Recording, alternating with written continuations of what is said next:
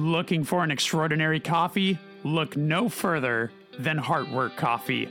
With 8 years of excellence and proudly roasting in the vibrant city of San Diego, California, visit heartworkcoffeebar.com to explore a wide range of single origin and blended coffees to suit your taste preference. On a personal note, co-founder Rob Moran has played in so many bands that have inspired me personally, like Unbroken and Some Girls, for example, and it's been amazing watching Heartwork thrive all these years. The coffee is amazing, and I'm thrilled to support this company. Once again, visit heartworkcoffeebar.com to place an order. That is HEART workcoffeebar.com.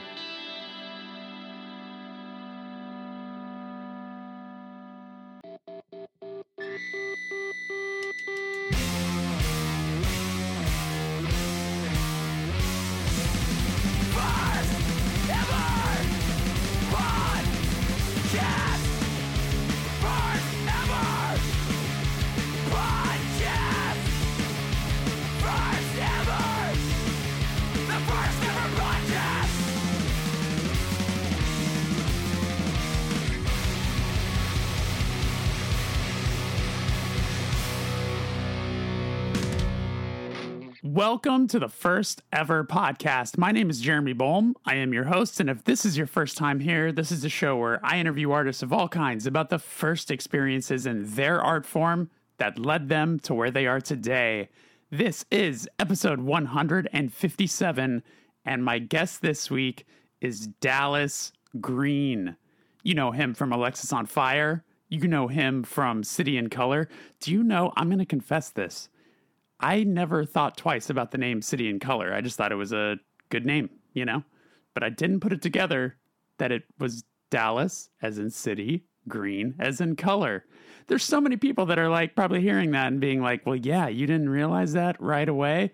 But maybe I'm getting through to the people who are just like me, who are having that realization right now. You are not alone. You are not alone. I just met Dallas for the first time in person, just a couple, I guess I could say over a month ago. We played a festival together in Europe, and just what a lovely guy. He came up and introduced himself because we all thought it was silly that we'd never met. He's in the Reminders music video, but he also has a long-standing relationship with Nick Steinhardt from Touché, who has done several of the album covers of projects that he's been a part of. So it was really nice to finally meet him. He's just such a lovely, lovely guy. And I was really excited to have this conversation. I want to mention, if you are new here, that there's a bonus episode available right now where Dallas answered questions that were submitted by subscribers. You can access that bonus episode by heading over to patreon.com/thefirsteverpatreon. You can subscribe and get access to that for as little as $3 a month. If you subscribe for just a little bit more, you get to access the tier that allows you to also ask questions to upcoming guests for upcoming bonus episodes. It's something fun that we do over there. Also, there's a Discord channel. There's a lot of other stuff going on. So yeah, it helps support the show, and I'd really appreciate it. Also, if you're new here, subscribe to the show on Spotify, Apple, wherever it is you're listening to this. It would mean a lot. City and Color is on tour right now. He just left. I think tonight he's going to be in Salt Lake City. Check out his website for all his upcoming tour dates. So yeah, I think that's it. I hope you enjoy this. Here is me talking to the incredibly talented, wonderfully kind, ultra charming Dallas Green. What's going on, Dallas? It's nice to see you. How are you? I'm great, man. It's nice to see you too. And I'm really glad that we've actually finally met in person before doing this. I You know?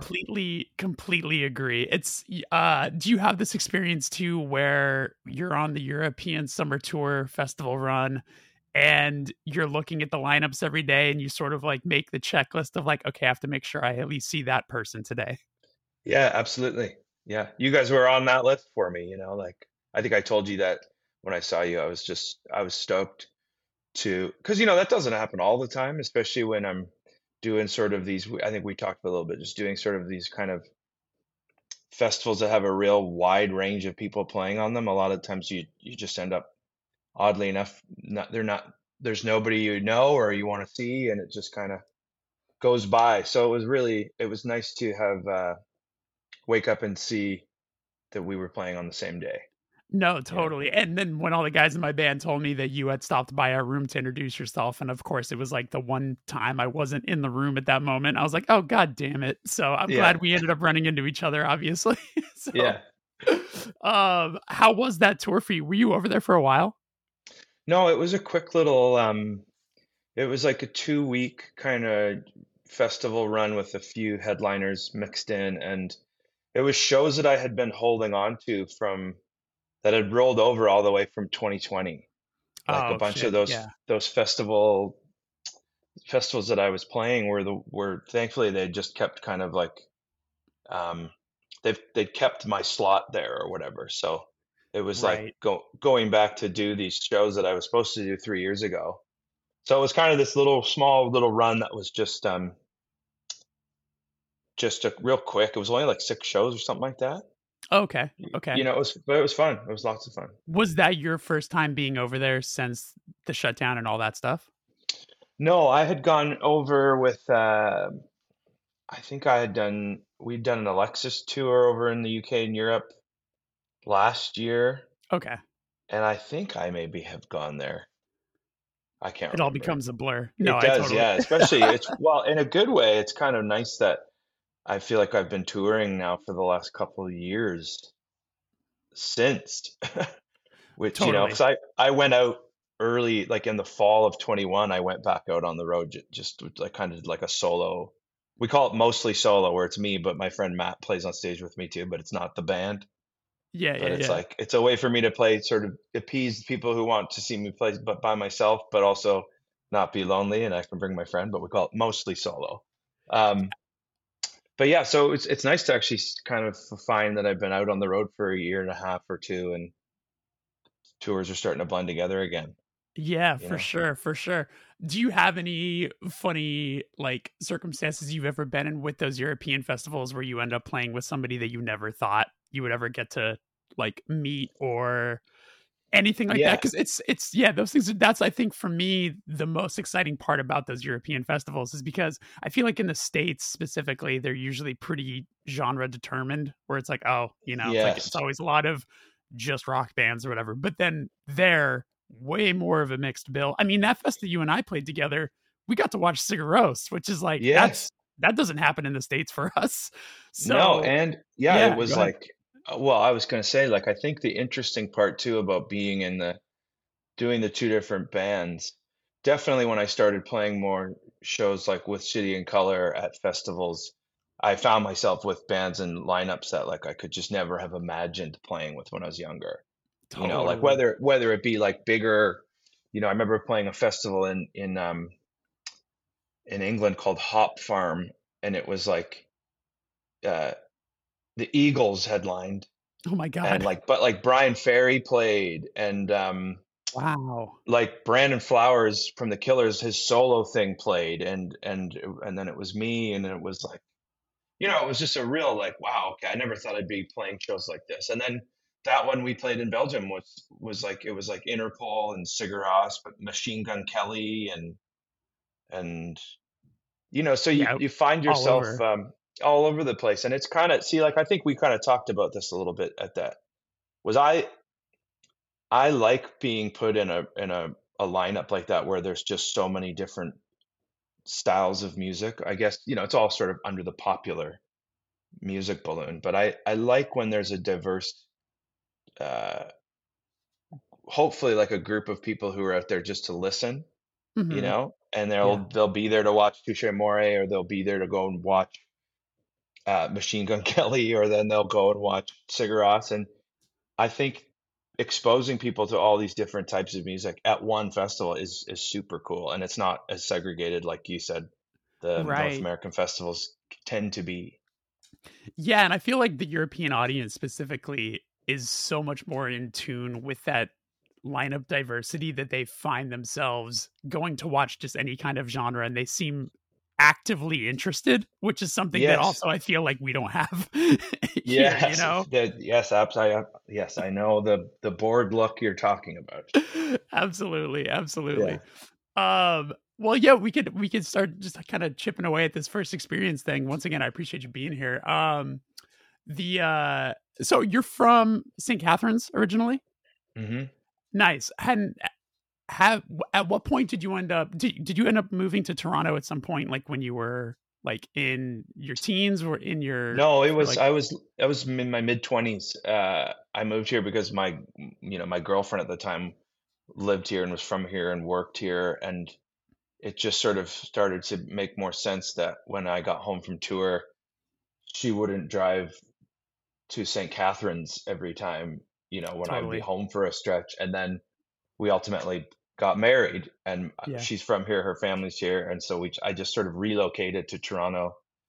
Not, I probably would have eventually anyways. I think most people that grow up kind of around where we grew up, at some point, if you feel the need to go, you know, leave your town, you'll go to Toronto or Vancouver or something, like you kind of, Right, right. or Montreal, right? You'll kind of go out to one of the big cities in Canada. And so I assume I probably would have ended up moving to Toronto a little, eventually. It was just we were so busy.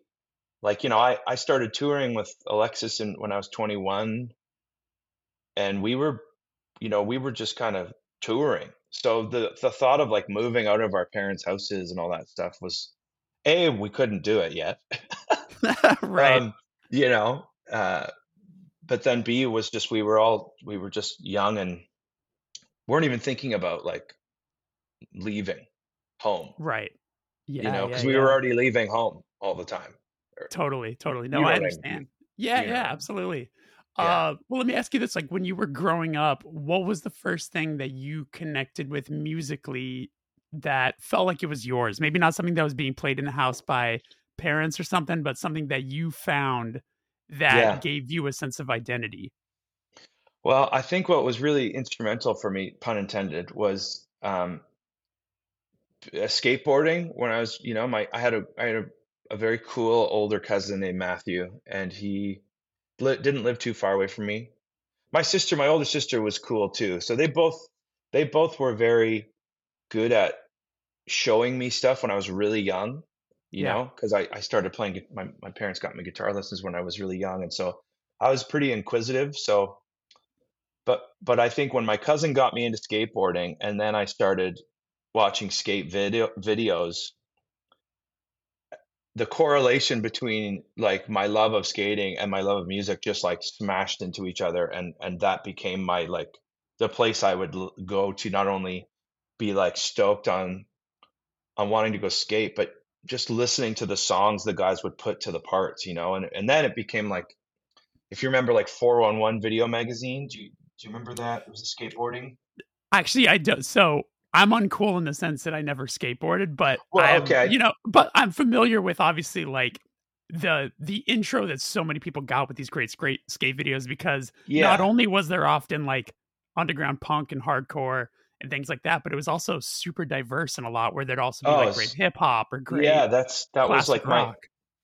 my early teens, like my, 8th, ninth, 10th grade was such a explosion of like watching skate videos, but also kind of I've been playing guitar for a couple of years at that point. And so like with 411 Video Magazine, the reason I bring that up is because it it wasn't just like a company putting out a skate vid. It was like them giving you a bunch of different companies and skaters segments. So each segment would have a different kind of vibe to it. So one guy would be skating to Souls of Mischief or something. So I got into like sort of like that 90s West Coast skate hip hop. Or first time I ever heard the band Archers of Loaf, who I would then go on to fall in love with, Yeah. was in a 4-in-1 part, right? Like it's just some montage and these dudes are skating and I'm like, what is that band? And then you're watching the credits and Arches of Love. Okay, I don't even know what that means, and then try to find the CD. And so it was, I think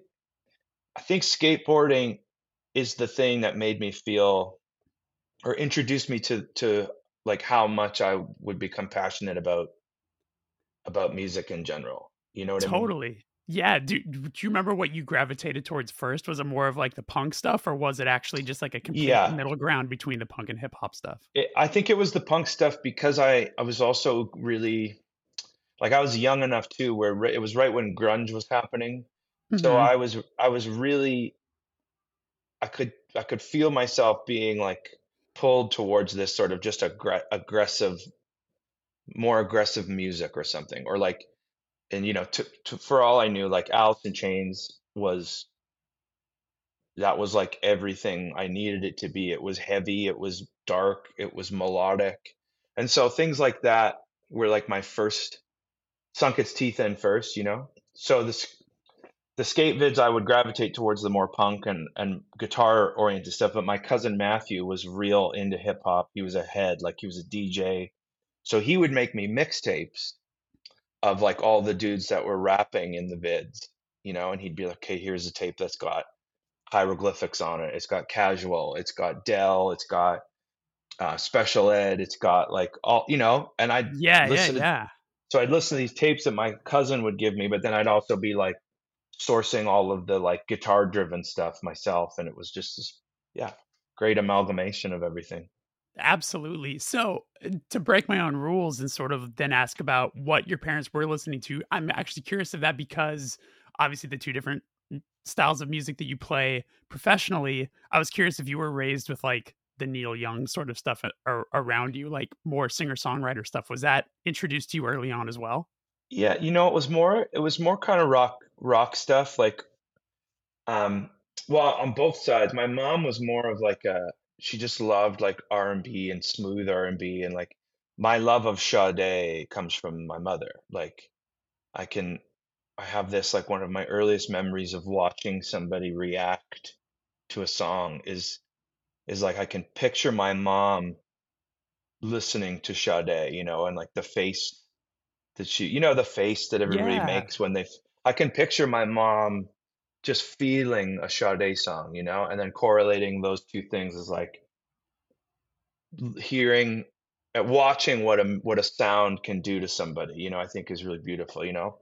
So it was like absolutely. my mom and sister were listening to a lot of stuff like that. My sister was very into hip hop and R&B and B and like Mary J. Blige and TLC and things like that. But then my dad was kind of all over the place. Like really loved like rock music, you know, like loved Santana and like, you know, like loved showing me like the Woodstock record or Yeah, like the band, you know, stuff like that. So it was a very like and nobody in my house played music. They just all loved it, you that's know? awesome. That's like So it's sort of such a great, like, just pedigree of, like, all of the different styles of yeah. music that you could have been exposed to at such a young Yeah, kid, I was especially really as you just lucky. yeah, especially as you describe yourself as an inquisitive kid, so I'm sure you Yeah. were It just was wanting to it take was it all in. it was nice to have like such a music loving environment for me to like realize like I was also part of that. You know what I mean? Like it was like I was the young one, but you know, because sometimes I think you grow up and your family does something and you're like, oh, I'm not into that whatsoever. Right. You know, Yeah, or but you rebel against it. Yeah, like, my yeah, folks all loved just Elvis and country, and I had no interest in that until I got sure, older, and now when as you yeah, get older, then all of a sudden you're like, "Okay, it actually." makes sense to you. Yeah, it's all much better than I gave it credit to. Although my Yeah, mom did like a lot of the really bad '90s country, sure, that yeah, I don't know that I connect with that stuff as much, but I'll hear a song every now and again, and it'll take me back, like a Dwight Yoakam, Guitars, oh yeah. Cadillacs, some song like that, and I'll be like, "You know what? It's actually pretty good." Dude, I went and saw Garth Brooks with my parents when I was really young, like when he was the biggest thing in the world in the 90s, and it Yeah, was awesome. It was awesome. I Like, bet. you know, I was probably 14, maybe, like if I think about it, and it was, yeah, fire hose on the crowd, smashing acoustic, like it was just like That's a rock it was show. it was an Yeah, absolute rock show. Yeah. yeah. I had read that the first album that you bought, was Dirt from Alice in Chains. That's, like, the Y- first record that you bought, like, with your own money? Yeah, I remember because my mom, so it came out on my 12th birthday. So Oh, shit. it's Yeah. 1992, September 29th, 1992, and Um, I was already, like I said, I was kind of already really into grunge, like Nirvana and Pearl Jam had really kind of taken hold of me. I was lucky we had Much Music in Canada, which was sort of our MTV, was an incredible source for just finding new music. It really was. It was one of the only sources we had, in those times. So I had seen all these, I'd seen these songs and these videos and had fallen in love with it. But knowing that the new Alice in Chains was coming out that day, it was like my mom took me to the mall, and I'd gotten like a $20 bill or something, and I was like, I'm going to buy my Yeah. first CD, you So know? I'm curious. So like, were your siblings? Did they were they like had they bought like the Nirvana CDs and Pearl Jam? Like, was that stuff around, but it wasn't like your own personal copy of something? Was that sort Yeah, of the yeah, deal? exactly. Yeah. Or it was like bought for me from, Totally. mom took me CD shopping or something. But this was like, I remember it just being like, I've got the money and it's out. I would like to go spend this on that. You know Yeah. what I mean? So obviously that has sentimental attachment to you. I'm curious though, as an Alice in Chains fan myself, where do you land these days? What's your go-to record these days? Is it still Dirt? Dirt is just still like, it is perfect to me. And Yeah. I think it gets more perfect as I get older. Like, I don't know what it is. Maybe the songs they hit me differently now because I'm not 12 years old and having no understanding of what Lane and Jerry are singing about, but just Yeah. being so moved by it. But now I'm like, I've lived a life and I'm like, holy fuck, you know? So Yeah. yeah, that still Dirt is still it's just my It's a jam. great shout. I love Jar of Flies, and I think it's because I was already like I owned Facelift. For whatever reason, I don't think I ever owned Dirt, which is so weird to me that I just don't think I ever owned a copy of that as a kid, but I owned Facelift. But then Jar of Flies just hit me so much because there was that creepy video that was all like the claymation or whatever video. Yeah. What song was that for? It was for Is it I Stay Away? I think it's for it is for I Stay Is Away. that the Yeah. weird one? Yeah. Yeah, the suit it's like circusy or something like Yeah. that. Yeah. And obviously that was like the time when like the Tool sober video, like videos were just getting creepy and weird I know. and I it just know. made me feel awkward. So I think that's why I attached it. But also I'm curious to hear your take on this too. Because you and I are close in age.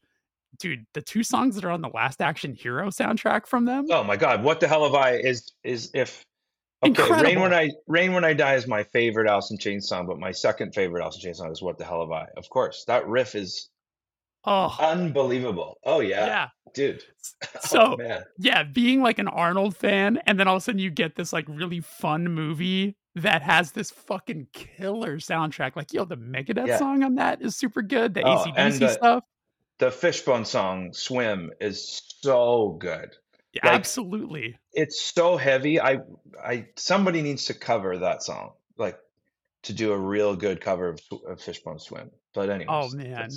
I Yeah, digress. yeah, yeah. So did you ever get to I mean, not to jump ahead, but I saw later in your career you got to play with Alice in Chains, which is fucking Yeah, incredible. yeah. But I'm curious, did you get to see them when you were younger?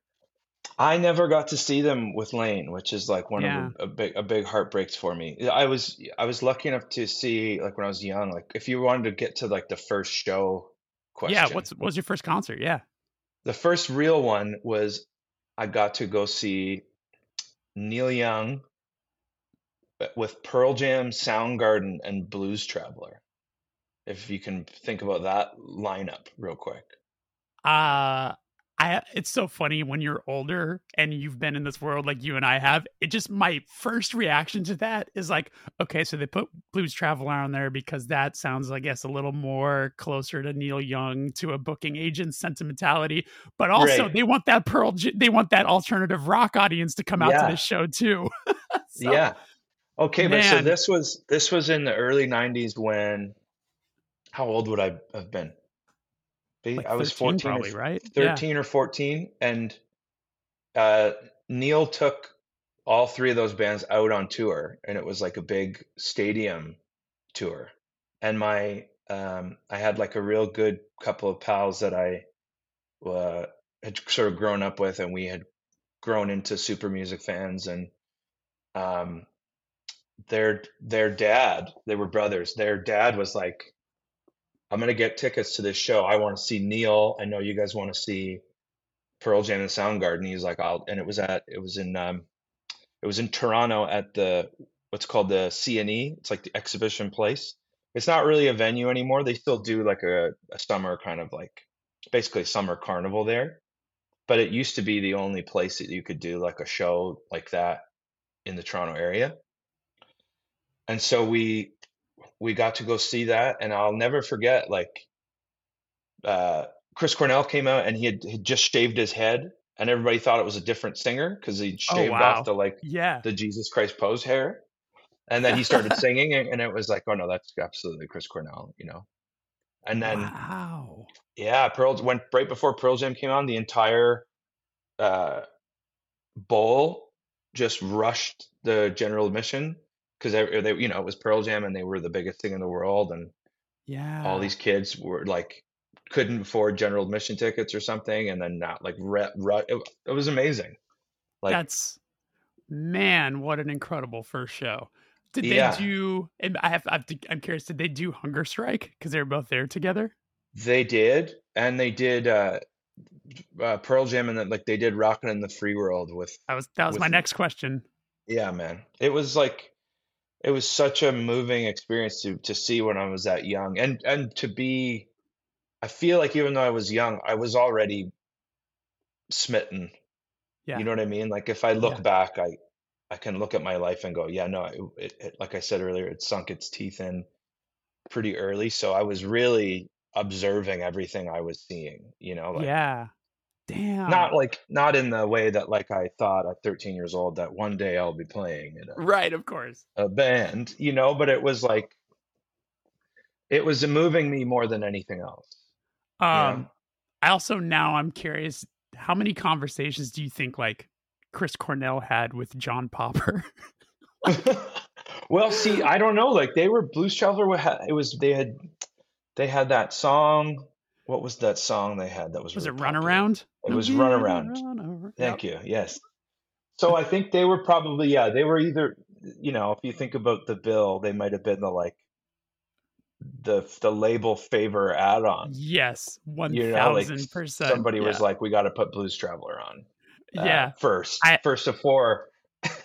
I have someone that's toured with us. One of his first gigs was having to do sound for Blues Traveler, and it's some of the funniest, craziest stories I've ever heard in my entire life. Like, I'm sure. apparently, John Popper always has a sword on him. I was gonna say, isn't he like a big weapons guy? Big weapons guy, yeah. Tours with a lot of guns, which are just like, oh my god, so stressful. Oh my God. Um, yeah, It's the story. Yeah, they're probably best off mic, but there are some of the craziest stories I've ever heard in my life. Where I was like, this okay. sounds like such chaos. Well, I look Um, forward to hearing them at a later date. yeah, totally. So, before we move on, because whenever I talk to somebody who's in our age range that was present and big fans, I'm curious, where were you when you found out that Kurt had passed? I was in St. Catharines still, obviously. I was with my friend Lynn Thompson, who she had like we'd grown up together, kindergarten. I had a couple of friends that were just like you know, we were experiencing all of that music together, you know. Yeah. And yeah, I remember just being at home. I think my sister maybe told me, my older sister had told me. And yeah, I remember my friend Lynn grew just bawling her eyes out, you know, because she was one of the millions of girls who just like had felt whatever the thing that he did to everybody, Yeah. you know, whatever that was for everybody. And yeah, I remember it just being so heavy, you know, and I remember not understanding it, right? You just kind of still too young to really even understand how somebody could do that, or somebody who seemed successful or whatever, that the whole trope of like, oh, you don't need to be upset about anything. You're the most popular guy in the world or all that Right. bullshit, right? So yeah, I just remember it being just heavy and feeling like a loss, you know? Yeah. I've dissected it more and more as I've gotten older, and I feel like for a lot of us, it was sort of the first glimpse at like a loss of innocence. You know what I'm saying? Where like it was the first really big famous person that Yeah, we all had some sort of attachment to, love for, and then to yeah, have to just somehow comprehend that. And if you maybe don't have parents that are as receptive to how big that is to you, it's like a lot of us had to sort of deal with that grief and understand it on our own, you know? yeah. Which is an interesting Well, aspect that I've thought about a lot as I've gotten older too. right. And you think about the idol worship aspect of it too, right? Like where we were of this age. Like I always tell people that I was absolutely sold the dream of rock music, you know? Like I got when I was younger, I was an absolute perfect candidate for these people to Yeah. sink their teeth into, you know? And you you lose this thing, or you lose this person, and you're too young to understand the real life aspect of it at all too. So you're just you like you said, you're dealing with this idea of grief that you don't even understand, don't even know what it is, and it's a stranger, who you've just like sort of like fallen for because of what they've given to you or what you think they've given to you with music, and it's Right. it's really it's convoluted as fuck, Totally. you Yeah. know? And your information is coming from, the MTV tabloids or whatever the situation is. So it's like Yeah, the information coming at you is also really confusing because you don't quite understand what to make of any of it. You know what I'm saying? yeah, Like yes. there's a chance that some of us had lost a grandparent or something like that, but even still it's like a totally different feeling and scenario. Yeah, it's an interesting thing to sort of think about as you get older and how that plays into the way we look at famous people, the way we look at all of these different things, you know? It's Yeah, interesting. I don't think this is speaking out of school, but um, when I toured with Alice in Chains, I didn't want to bring up anything about Lane and Mike. Sure. I just Yeah. wanted, I didn't even know if I would talk to Jerry and Sean at all when I first got on the tour, and then they were immediately just the best dudes ever. That's cool to hear. Which That's obviously awesome. made me feel really good because I was like, okay, Yeah. like this is Yeah. the band that made me want to be in a band, and now I'm touring with them, and they're the best. So, but I remember talking to Sean about it one night. It just sort of the conversation had kind of like shifted towards that, and he said something that I'll never forget. He said, he, he's like, people think they can come up and talk to me about the worst thing that's ever happened in my life because they know about it, you know? And that was something where like it now, of course, oddly enough, months later, I would lose my best friend, and I would then write a whole record about it, and that's what I'm touring doing, and I'm I'm open to talking about it, right? But when he said it to me that way, I'd never thought about it that way, right? I was there to, you know, I wanted to talk about Lane because he's one of the reasons I sing, right? Yeah. But Yeah. it was Sean's best friend. Right. You know what I mean? And Yes. and it's like that whole aspect of it, like it's something to us, but it's not that to them, the people that were in their lives and things like that. So that's again, convoluted, I think, is a great way to describe how we are with our emotions and how we look at these people, how we put these people up to a place that not necessarily everybody wants to be, you know? Absolutely. Wow. That's yeah. It's a relatable and heavy subject. Yeah, absolutely. Like us writing an entire record about the loss of my mom, the loss of your Yeah. friend, like it's one of these things where yeah, I always say like I can never fault somebody for wanting to come talk to you about it because they likely have experienced something like that too. I think we're in a little bit of a different thing than Dallas, because they probably just want to be like, "Yo, Lane was fucking sick," and like they're not. There's Yeah, no tact there, but right. like Yes. if someone wants to come talk to you and I about loss or something like that, it's like I always say, like, I can never fault somebody for how they approach that and like whatever else, because they're probably wanting to they relate to it or something like that. But Yeah, and I don't think. Yes. we're actively using the medium in order to help ourselves, which then to not be able to speak to somebody about that process of it is like we would be, I don't know. Right. But then at the same time, it's like Yeah. there's not always the tact of people realizing that, like, maybe in that moment it's hard for us to have that Oh, conversation too. You know what I'm saying? of course, yes. Oh God, Yeah. yes. Oh Yeah. my So God, I couldn't understand that more. yeah, I I'm sure really you and I couldn't. can make an entire podcast We specifically can. about that subject. Oh, Um, tableside manners. Should I say yeah, that? It'll be called tableside manners with Dal and Jeremy. 1000%. We're starting the show Yeah. next week. Let's do it. Okay. Um, so I had read that your first instrument was piano. You mentioned you were playing guitar really early. But was piano actually first?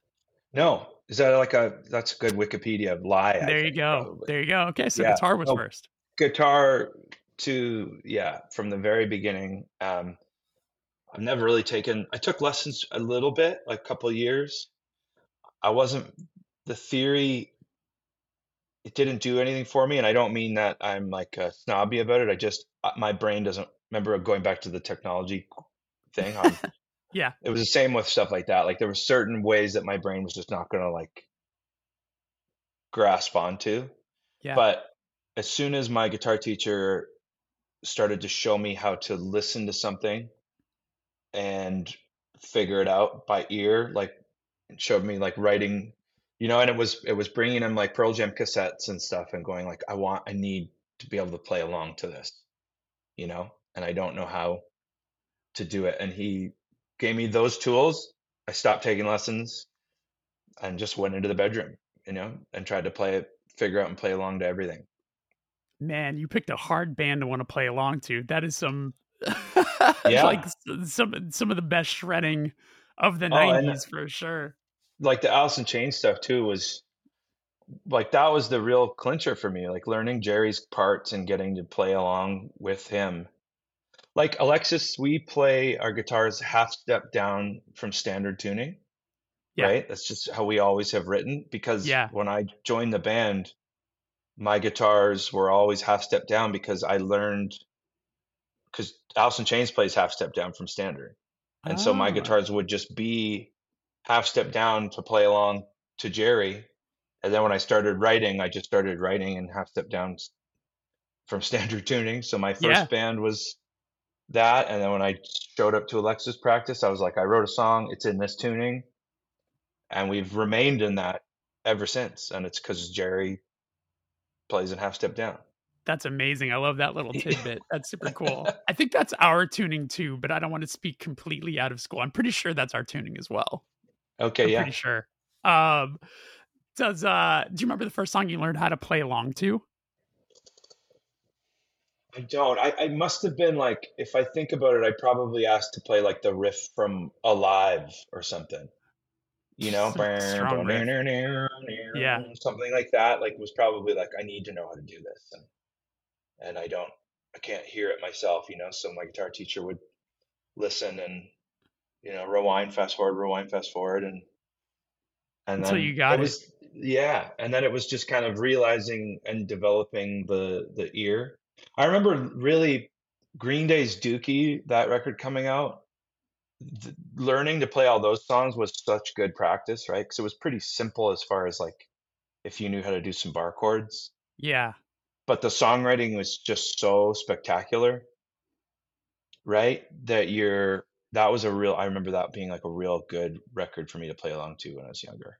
That's a really good shout. I've talked to drummers on this podcast before that often cite the Blue Album from Weezer I was gonna, yeah, as like something to play along to, because in the same sort of respect, though Green Day has, well, I was gonna say Weezer has more technical sort of like solo-y and stuff like that, but it's like it's so for a drummer, it's so straightforward.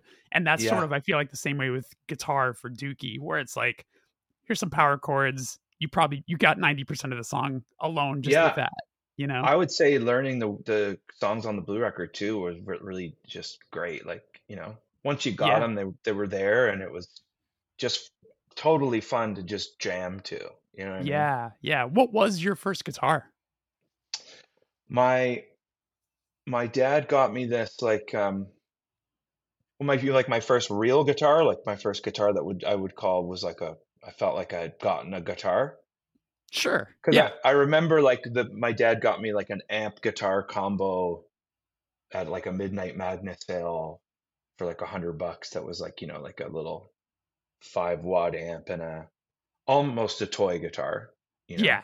Sure. And we still have it.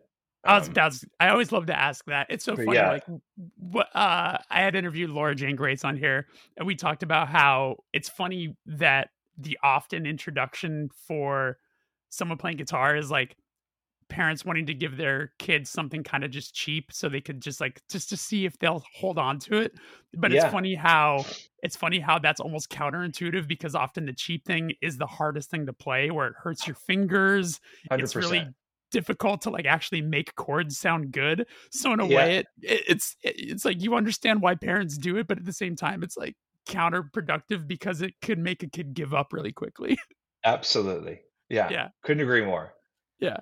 But my first guitar was, I think, after a couple of years of actually playing, and where my parents thought, okay, he seems to be doing it every day. Yeah, he's pushing through. Like, let's get him something.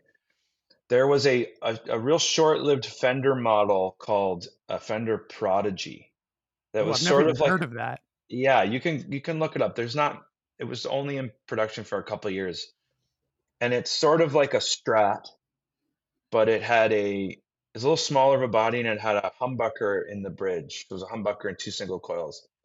And I remember reading, I loved Guitar World, obviously, and there was a little feature on, Hum, Oh the band yeah, Hum, great absolutely. band. Yeah, Um, I have a framed poster right here of okay, both of them. great. Yeah, yeah, So they had a little feature on, like a one-page feature on Hum, and I had loved I think only the first record was out by then, or maybe well, the what's first the major the first one is just the, Electra what's 2000, but the You'd Prefer an that's right. Astronaut. Yeah, Yeah, that's why I caught myself there. Wasn't when yeah, I was saying the first record, but You'd Prefer was out, and like, Stars was big, and I remember I liked the band, and I remember seeing they had little blurbs about what gear they used. And the one guitar player in Hum, and you can go back and watch them play on like Saturday Night Live, and he's playing a Fender Prodigy. It's like this smaller Strat, and wow. I thought that was cool. And then my dad found one. Like, I didn't want one. I didn't know. And my dad got me this. He went to the music store and got me a Fender for my birthday, as like and I think he got sold the like new Fender model by the store guy, Yeah, yeah, yeah. but he came home with it, and I was like, oh my God, like I just read about this. That's And amazing. so I had that that was my first like cool, what felt like I was playing a real guitar. Yeah, it was That's a white Fender. awesome. I have a photo of me in my bedroom playing it, wearing an Alice in Chains shirt. Like, Perfect. it's perfect. Uh, Whenever Hum gets brought up on the podcast, it's only been like once or twice. I love to regale my guests with this story because it still blows my mind today. So we did 2 records with Brad Wood, who did Electra 2000, their first record, Yeah. and I remember talking to him about You'd Prefer an Astronaut, and he told me what that album title means. Do you have any idea? I'd No, love to tell you. Okay, I'd love so to hear it. it's right like it's one of these things where it's not as clear as they probably thought it was, but I love this. So obviously the cover is green and has a zebra on it, right? Yeah, yeah, So in a lot of children's books, when you're learning the alphabet, Z is often zebra, right? So it's basically the title is saying you'd prefer this, but you got this. So astronaut would be often A, Z would be Yes. zebra. So you'd prefer an astronaut, but here it is with the zebra on the cover. Isn't that awesome? Wow. I have absolutely no idea. Same. I wish I could have seen my face when Brad told me that story because I love that record so much, and I was just like, It's so good. oh, Yeah. because it's such a weird cover, you know? Yeah. Weird band. Yeah, straight up. Yeah, You know, yeah, like, yeah. fuck. How good is Downward is Heavenward? Unbelievable, It's so unbelievable. good. Yeah, People don't talk about it enough. I completely agree. Yeah, they Yeah. the frame poster that I have is when our record Stage 4 was coming out. The record release shows we did were co-headline shows with Hum, which I was like, I can't believe this is happening. So we played That's LA and we amazing. played New York, and I was just like, I don't even understand how this is happening. And of That's course, so cool. Nick, obviously you've worked with him a ton. The show posters for it are like the collage thing from our Stage 4 record, but mixed with one of them has a bike from our first record, and then one of them has a zebra kind of a deal. Amazing. Yeah, it's like he mixed the artwork of both, but it's just like the coolest shit. I just couldn't believe for us that was like my Alice in Chains moment where I was just like, I Yeah. can't believe this band that I loved so much as a kid. This is happening. Oh my god, That's that's beautiful, right? It's really beautiful when you get to experience things like that. And they were just so you could tell that they were unaware because it was like they were some of their first shows back in a while, like that they were unaware of the impact that their records had on people of like the young, people that are into bands like Nothing and stuff like that, like how Yeah. they've all loved them so much that like there's this like quiet hardcore kid audience for them that they had no idea existed, you know? I remember when we toured with, you remember Hope's Fall? Yeah, of course. Yeah. Oh yeah, We, that's right. we They did toured that record with Matt Talbot, Yeah, right? we toured with Hope's Fall a couple of times back when we were younger, and I'll never forget seeing them. Like, we'd already known them, and then I remember seeing them after they had made that record with Matt, and I was just so, like, just enamored by the fact that they could find him and get him to do that. Do you know what I mean? Totally. Like, it's like Yeah. it was the coolest thing Yeah. to, yeah. Anyways, great band. Hey there. Do you need to get some merch printed? My incredible sponsors over at Anchorfish Printing has a great deal going on right now. You can get 100 soft style shirts for only $499. Do the math. That's a great deal. For details, email Michael at anchorfishprinting.com. You can also visit anchorfishprinting.com and see what else they have to offer. They are a one-stop shop for all your merch needs. And don't forget to mention the First Ever Podcast when you place your order.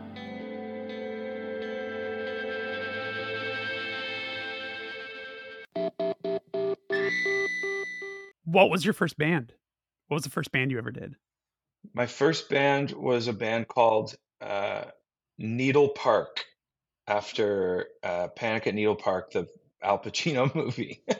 Wow. My friend Garrett, who played drums, it was me and my friend Garrett and my friend Marcel. Marcel was a skateboarding buddy, and Garrett was a guy I met through a music friend in high school. It was his friend from a different high school who just happened to be like this really creative, incredible drummer, guitar player, just a whiz kid. And so the three of us started this band, and Garrett came up with the band name, which I thought was cool. And we were kind of like, we were young, but we were trying to write our own songs. Like, I feel like I was trying to write my own songs when I was really young. So this would have been like, I was probably 16, and we kind of mostly did like um, instrumental kind of stuff. Like, this was kind of before I realized I could sing or wanted to sing or had really um, found a way to feel comfortable singing, you Mm, know? So sure. I was really like, as much as I was so enamored by Jeff Buckley and Lane Staley and these powerful voices and singing along to them in my bedroom, I wasn't really comfortable trying to do it So I was sort of more like in this band, we were really influenced by like, it was like Mogwai, we were just trying to make like long Like atmospheric post instrument. rocky sort of Yeah. stuff. Yeah. Like I just really loved Mogwai and bands like that. And like, um, Did you so ever that end was, up singing in the band or was it always I did, instrumental? I did actually, we started to do covers for fun because we'd get like these shows. And so we'd like I remember there's a great Canadian indie band called Tristan Psionic from the Okay. late 80s and early 90s. They were part of you ever heard about Sonic Onion Records from No, I'm Hamilton, unfamiliar. Ontario? No, I'm unfamiliar. You should do some digging on Sonic Onion. I There's some will. really, really good Canadian bands that were on that label. Um, Tristan Psionic was like this sort of like Sonic Youthy type band, I guess would be the most derivative way to compare it to something. Yeah. But so I got this band I was playing, and we got asked to, or we got to open for them at a bar in St. Catharines. And so we did all instrumental covers, and then we covered Remedy by the Black Crowes. What? And I sang that because we love the Black Crowes too. Yeah. It was a very, from an early age I've been you know different sides of the spectrum all at Yeah. once, you know. Yeah. I feel But like then that's also like kind of an image of what the 90s rock world was to a lot of us, where we weren't so rigid in our taste, yeah, where it's like you can like Nirvana, you can like Green Day, you could like yeah, Metallica, you could like fucking the Wallflowers, you can like Goo Goo Dolls, it's like yeah, it all, and of course Black Crows. That mixes, you yeah. can mix that in there as I well. wasn't really, if you think about it, it wasn't really until I got into like real hardcore and punk that I found out about all the rules. Yeah. It's funny, the thing that you would think would make you the most open-minded actually makes you more of a kind of a Yeah, dick about things. yeah, it's interesting. But so that was that was like the first band, and we just kind of, and then we kind of just evolved and started playing all different types of songs, and um, eventually it kind of made sense that we would stop playing, and because my friend Marcel and I really wanted to like, I think we really wanted to try to write our own songs and like sing and stuff, and Garrett was just not really interested in. He was like he was too savantish to like want to realize how good he was in a way, not a bad way. He just like he was like, Yeah. yeah, I do this too, and I do that, and I write and I paint and I'm whatever, Whereas Yeah. Mars and I were like, we wanted to see if we could be in a band or something, you know. So, what was the first concert you ever played? What was the first show you ever played? I want to say it was like it would have been just like we had probably just rented a, like it was in that band for sure. Like I said, we Yeah. played like we played at bars a couple of times, and so I can't remember if the Tristan Psionic show would have been like the first one, or I think we probably would have just played some open mic night before that, But that was my first instance like playing with a band who was touring. So, you obviously were sold the rock dream as a young kid, and now you're playing guitar, and now you have a band, and now you're playing in front of people.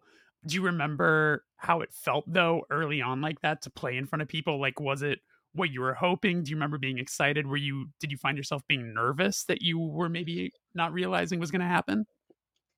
I think I always loved it, I don't think I've ever really felt too nervous. Um, and I think that is mostly because it's where I feel most comfortable. And I think I always have. Now, like, have I felt uncomfortable on stage? Yes, many times. But I never equate it to being nervous. I think it's just I'm sometimes an uncomfortable person, Hmm. you know? Yeah, And yeah, yeah. so I think, but like, if I can think back to when I first started actually like trying to sing my own songs in front of people, even like when I would play, I started playing just solo by myself with an acoustic guitar at coffee shops when I was really young.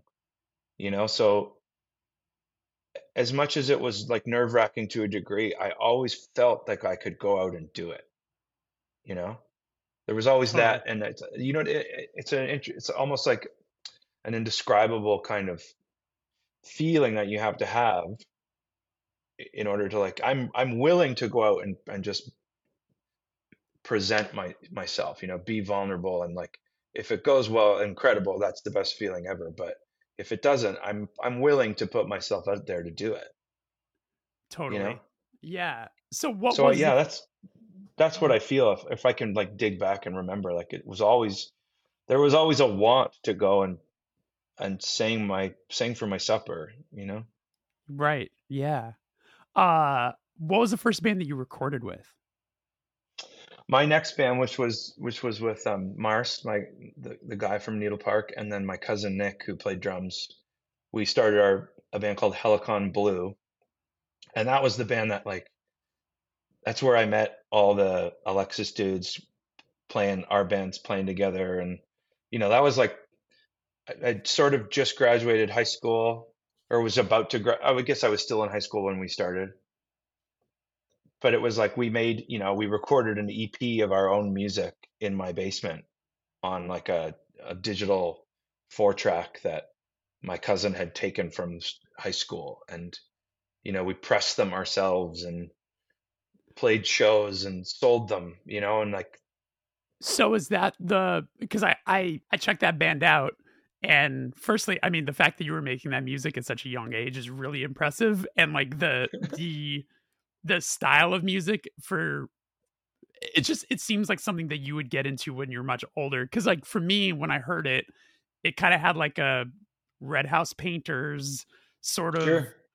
coding or Radioheady sort of slowcore Yeah. vibe to it. Was Well, that what you were going for? I think, okay, well, me and Mars were really into all of that stuff, like Okay. we Yeah, loved the slowcore stuff and like, and Bedhead and things like that. And totally. I think it was sort of like coming out of our Mogwai, no, like just instrumental kind of spacey stuff. So it was like transitioning from that into kind of wanting to sing and write melodies and poetry and stuff like that. So it was kind of melding, but also my love of like melodic rock music was there too, right? Like as a Yeah. kid playing guitar, like there was moments where I just wanted to be loud all of a sudden, like thinking about Hum or Chains or stuff like that. It was all kind of I think too because I was still young. It was still that I was still trying to figure out how I would like to present my ideas, right? So think I was Mars included. We were just emulating a lot of what we had listened to, trying to Mm, find yeah. find a way to write a song that felt like your own, you know? So the recordings that I heard of that band, which I'm assuming was the EP, that was the thing that you recorded yourself. Well, there's two, there we actually made two. We made two 4 song EPs, if I remember. One of them was it's like a blue cover, and we recorded all those songs in my parents' basement. And then there was like a 4 song one that we recorded in a studio on a weekend, like where Okay. we had met a guy who was like, "I'll record your band," and we were Yeah. like, "Cool," and went to a studio and like, What was that you know, experience like for you? Like actually it going was to the studio awesome. for the first time? It was awesome, right? It was like, again, it was like I was young. I was very driven. I knew that about myself. And so it felt like the thing I wanted to do, or at least give a like it felt like the thing wanted to try to be good at was happening in a way, right? Not necessarily Yeah. like it wasn't like I felt like it was happening. It was just Right. like, okay, again, it's like that want to go out and do it. So I got the opportunity to go to a studio. I'm here. See what I can make out of it. Do you remember falling in love with it, or were you nervous in that situation? Was it not what you Yeah, expected? Was it what you expected? it was not what I expected at all, because I had made music, I'd recorded music, but recording in your basement versus then going into a professional studio and having like listening to yourself back and um It's always that shocking the be first time. oh fuck. that began the real lifelong tumultuous relationship I've had with, listening to my own voice, where Yeah. you understand that it's like, if you are, you know, if you have any sense of doubt whatsoever, it can be a struggle to just like allow yourself to make it easy, you know. Yeah. Yeah. Um, Did you find yourself being anxious at all singing in a vocal booth, like, with people kinda, like, watching and all that sort of stuff? yeah, of course, you know. Again, like it was around the time too where I had really started to sing a lot, and I felt like I could sing, but I was still like 19, 18 years old, and I Mhm. didn't know how to. And Totally. I was still in that, like I feel like I can do this, but I'm self-taught and you know, Was the guy recording you giving you any sort of pointers, or was he just, like, there to hit record and get paid? he was like it's funny. His name was Greg Below, and he ended up actually like Oh, you starting worked the with him a late. lot, right? Yeah, he started the label that we would end up putting the first Alexis record out on, and like I met him uh, in my first band, but then when we broke up and Alexis started, and he kind of came to see us and introduced us to some other people. So he was in our life for a bunch of years there, but he was he was just like a big old metal dude, Yeah. so his pointers weren't very subtle and they weren't very helpful. They were more just like, Yeah. don't sing as high and all that stuff. And, Yeah, yeah, yeah, yeah, you yeah. know, uh, Um, you had mentioned that around that time you met the guys that you'd end up being in Alexis on Fire with. So they playing in another band at the time? yeah, they were all in different bands. Like Wade and Chris were in, they've like been in each other's lives since they were like 8. They like played hockey together. Then they started a band together when they were 13. Then they started another band together after that. Then they started Alexa on Fire. So it's like they Yeah. were in a band at the time when I first met those two. They were in a band called Plan 9, um, which then morphed into sort of more like an emo band called After the Hallowed Moment, Goodness. you know? Yeah. And that's when our band started playing together, Yeah. And then Georgie was played bass in a like a kind of a, I guess sort of like a at the Gatesy inspired metal band called Condemning Salem. Okay. He he It's a played hard bass in name. that. Yes, they were hard. George was it was, yeah. George was the one who you knew was going to be moshing at shows, Yes. Yeah. you know. Yeah. Uh, and and then Jesse, our first drummer, he played in a punk band as well. And so it was like we were all kind of bands in this Niagara, Southern Ontario scene, Yeah. So this would have been like 99 through to 2001, where we were all kind of like actively playing in S- bands. And So what was it? Was there just like who was the catalyst to be like, "Hey, maybe we should all get together and try to write something?" it was Wade. Okay. He So like our bands had played together. Me and Wade had started to kind of know each other. He was a little younger than me, but Wade was very industrious when he was younger, so he would put on a lot of shows. Um, like he'd have his band play and then get a bunch of bands from around to play. And as like a 17-year-old kid, like just like trying to get the Chinese food restaurant to give him the hall for the weekend for nothing, Yeah. Yeah, and yeah, yeah. it worked. But so he my band was just kind of fizzling out, and I called him to be like, uh, "Are you doing any shows? Like, I'd love to have the band play one of them or whatever." And he said, "I'm actually thinking about starting a different band with a bunch of people from other bands.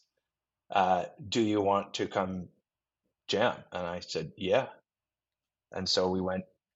That was it. The first like he called or I called him. He asked me about that, and me and him and Jesse, our drummer, we jammed, and that was the sort of beginning of Alexis. Steele came the next day because he was or the next time because he'd been working, and then Wade sort of just said like, "I want George to be the singer, like George from Condemning Salem."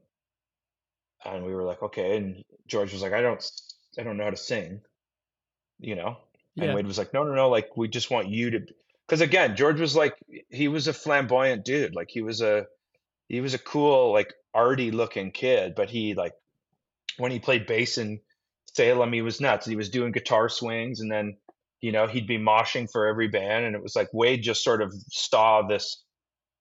I think Wade just saw that George should be on a stage in front of people Totally. more than he knew if George could scream or shout or do anything. So Wade was kind of the one who just kind of put the pieces together, and yeah. Right. Were you interested? It's funny, it's a funny question, but like knowing, from this conversation, knowing the music you make, City and Color, the music that was in Helicon Blue, like how interested were you in the style of music that Alexis on Fire ended up playing? Like, was it something that you adapted to, or were you already into so much of that stuff? Like, I think No, about a I band like Grade being like maybe an sure. influence for you guys because of the style of music that they were doing early on that, Alexis on Fire, I feel like grew from. That's from an outside assumption. I don't know how wrong I am Yeah. about that, but like, Odd, Oddly enough, none of us were real. This is no slight to Grade at all, but sure, none sure. of us were really big Grade fans. But we were all into hardcore and punk and screamo and stuff that was a bit like more aggressive. I had just like, as far as me, when I came to me like wanting to write, Yeah, and what I also came maybe even thought I was capable of writing was the music I had been sort of playing, that sort of atmospheric melodic rock stuff. It was just sort of what was coming out of me. So when Wade actually kind of wanted to start this band, the other part of it that was appealing to me was that there was no real direction. It was just like his idea was like, let's put all these people who are all into a bunch of different stuff and do a bunch of different stuff and just see what kind of comes from it. And I totally. would say the two bands really that were like the most like, I guess like you could say, were our spirit animals were Monine for sure, like Monine from Brampton, Ontario, who were like, I guess they would have been on Vagrant by then. Maybe Yeah, no, dude. not yet.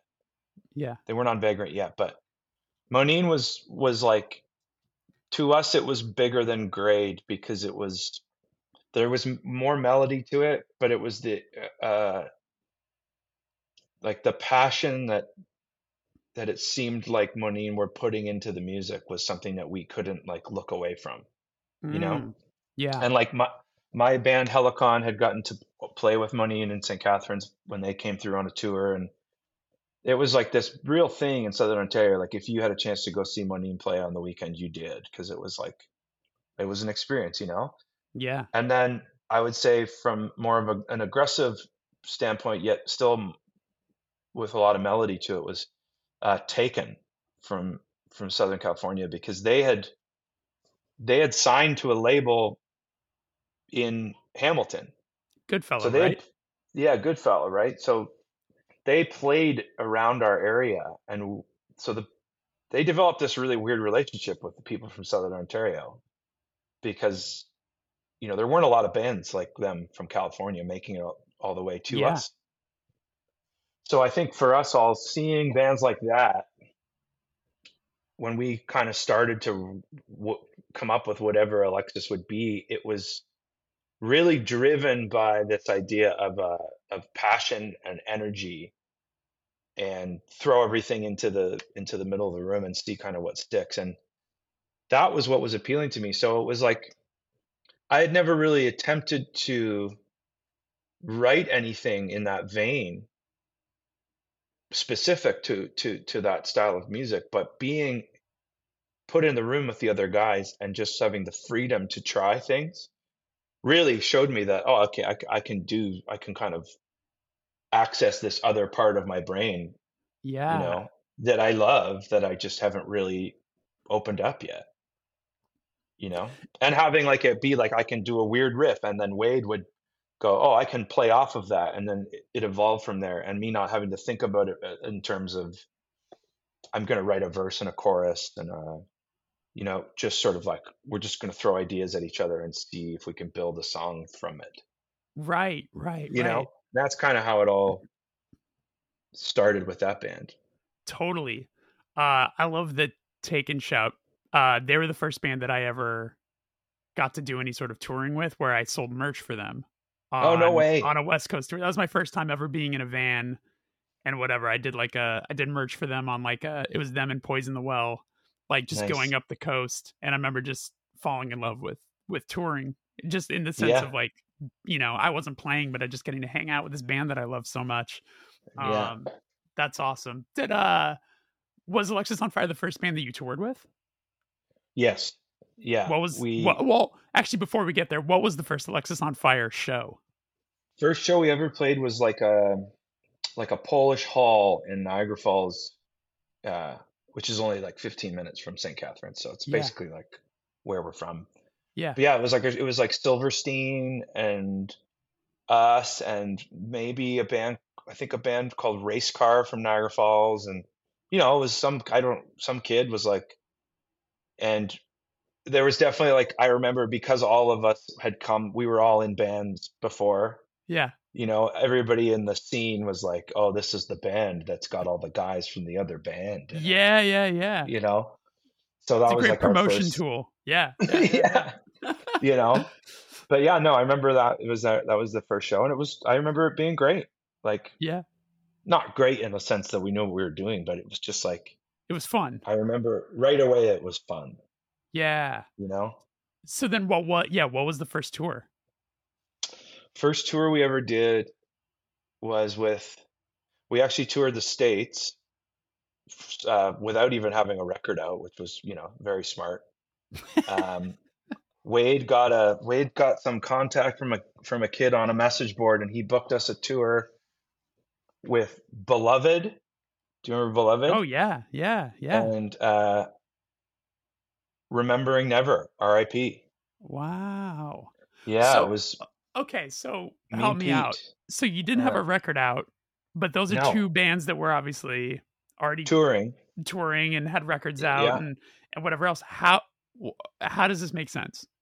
I don't really know, to be honest, and I don't even know why we told ourselves that we could do it It's either, but we did. amazing. Like, Yeah. yeah, Wade was very resourceful, and he met this kid who, if I remember correctly, he was from Virginia, and he was also a resourceful kid. And he was like, "I'm booking a tour for Beloved and Remembering Never, like 2 weeks down in like it was sort of like Eastern United States, the seaboard a little bit." And Yeah.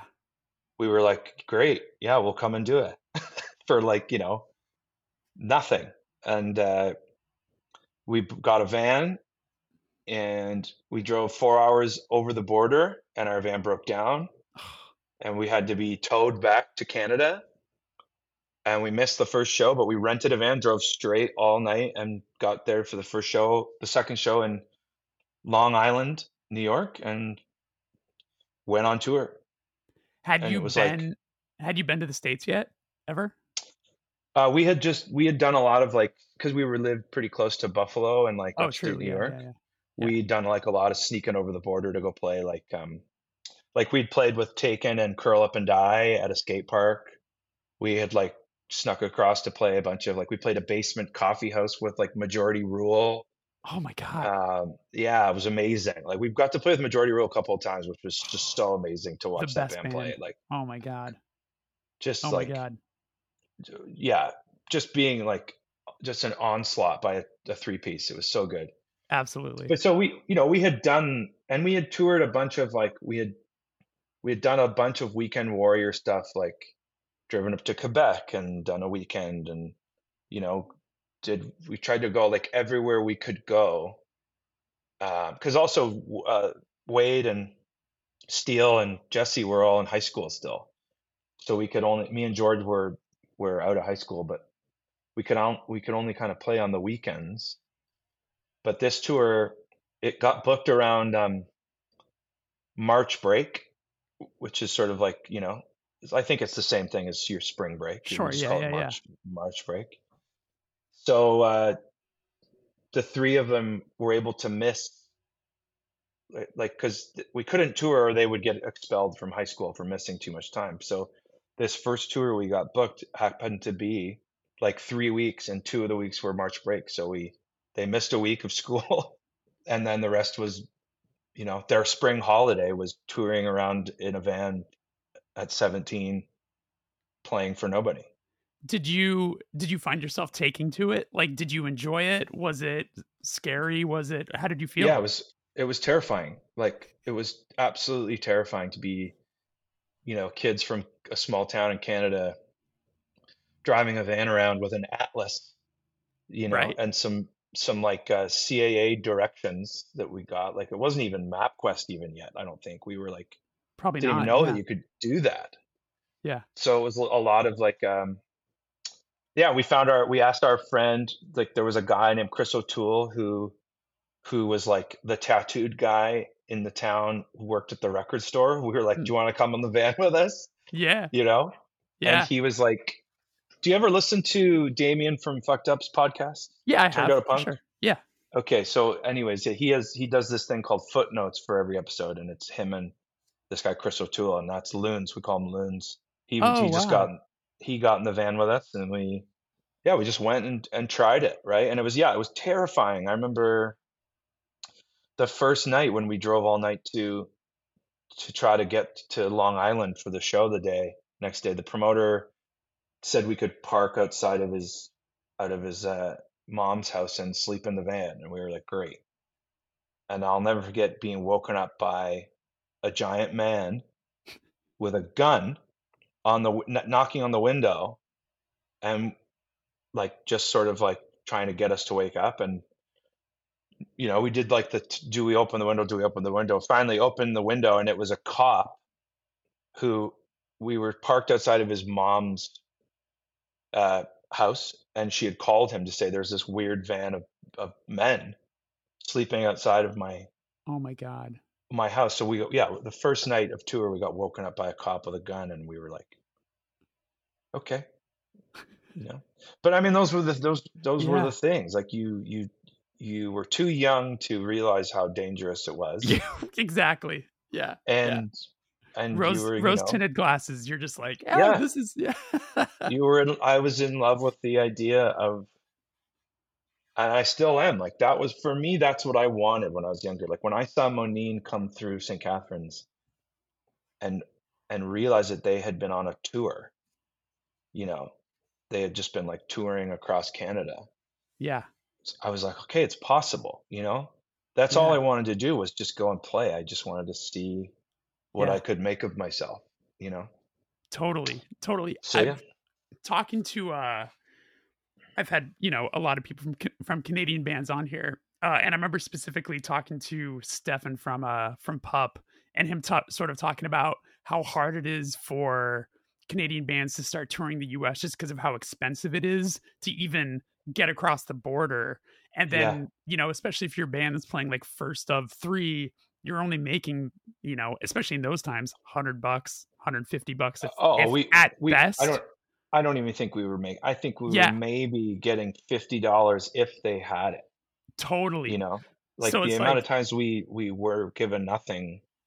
It's funny. The other day and when I say the other day, it was easily could have been 2 months ago, but the yeah, other for sure. day Yeah. I was walking on a street in Toronto, and this kid stopped me. Kid, he was an adult male, stopped me, Yeah. and he was like, "Are you Dallas Green?" I said, "Yeah," and he goes, "Man, I did the Alexis." Because the next tour we did was with Taken. We did a tour across America with Taken, and Between the Buried and Me, and a band called It Dies Today from Yep. Buffalo. Yep. So we did a whole like month and a half long American tour, again playing for nobody. And he was like, "I did the Oakland show." And I was like, "Oh, really?" He was like, "Yeah, you remember it was like that weird art space?" And I was like, "I do." And he goes, "I'm sorry we didn't pay you that night." And I was like, "Wow, I don't even remember that you didn't pay us that night, but thank you for owning up to it," or whatever. But like, Obviously, he's that's, held on to that. Yeah. you know, Wow. I mean, that's what it was. It was you knew that these were things that you were signing up for, right? You know, Totally. you'd hope, you'd say, "Can somebody give us a place to stay?" And hopefully somebody does, and if you don't, you know, you're sleeping in the van. Uh, Maybe one time you could get one hotel room, a Motel 6 to share. You've spent, you know, you had maybe $5 a day. It was just what we did. It was what we I'm not saying that it's the best way to do it, because I think looking back, I'm surprised that we got through so much of what we did, but you didn't really know any different, right? Like, I mean, it was just what we You had thought nothing to was, compare it to. Yeah, you were just like, yeah, "This is just what touring is. It's tough, but then when you get to play, it's actually that's the part that yeah. makes it You worth it." hope, Yeah, you right? hope. You hope the show's good, and then you're like, if it's good, it's gonna get you through the next week or whatever. And Yeah. yeah, but it was, and I honestly, I wouldn't trade it for the world. Like, I'm so glad that I started that way. I want to tell you about Persistent Vision Records. They are a brand new label that has hit the ground running. They've just reissued 2 records from Screamo Legends Page 99, the singles collection, as well as Document Number 8, which is an all-time personal favorite of mine. But they're not just doing reissues. They've also just released a split between Habak and Lagrimas, who are 2 bands that I've absolutely got my eye on that are so good. You can order these great releases directly through persistentvisionrecords.com or through deathwishinc.com. Give them a follow on Instagram at Persistent Vision Records so you don't miss out on what's coming next.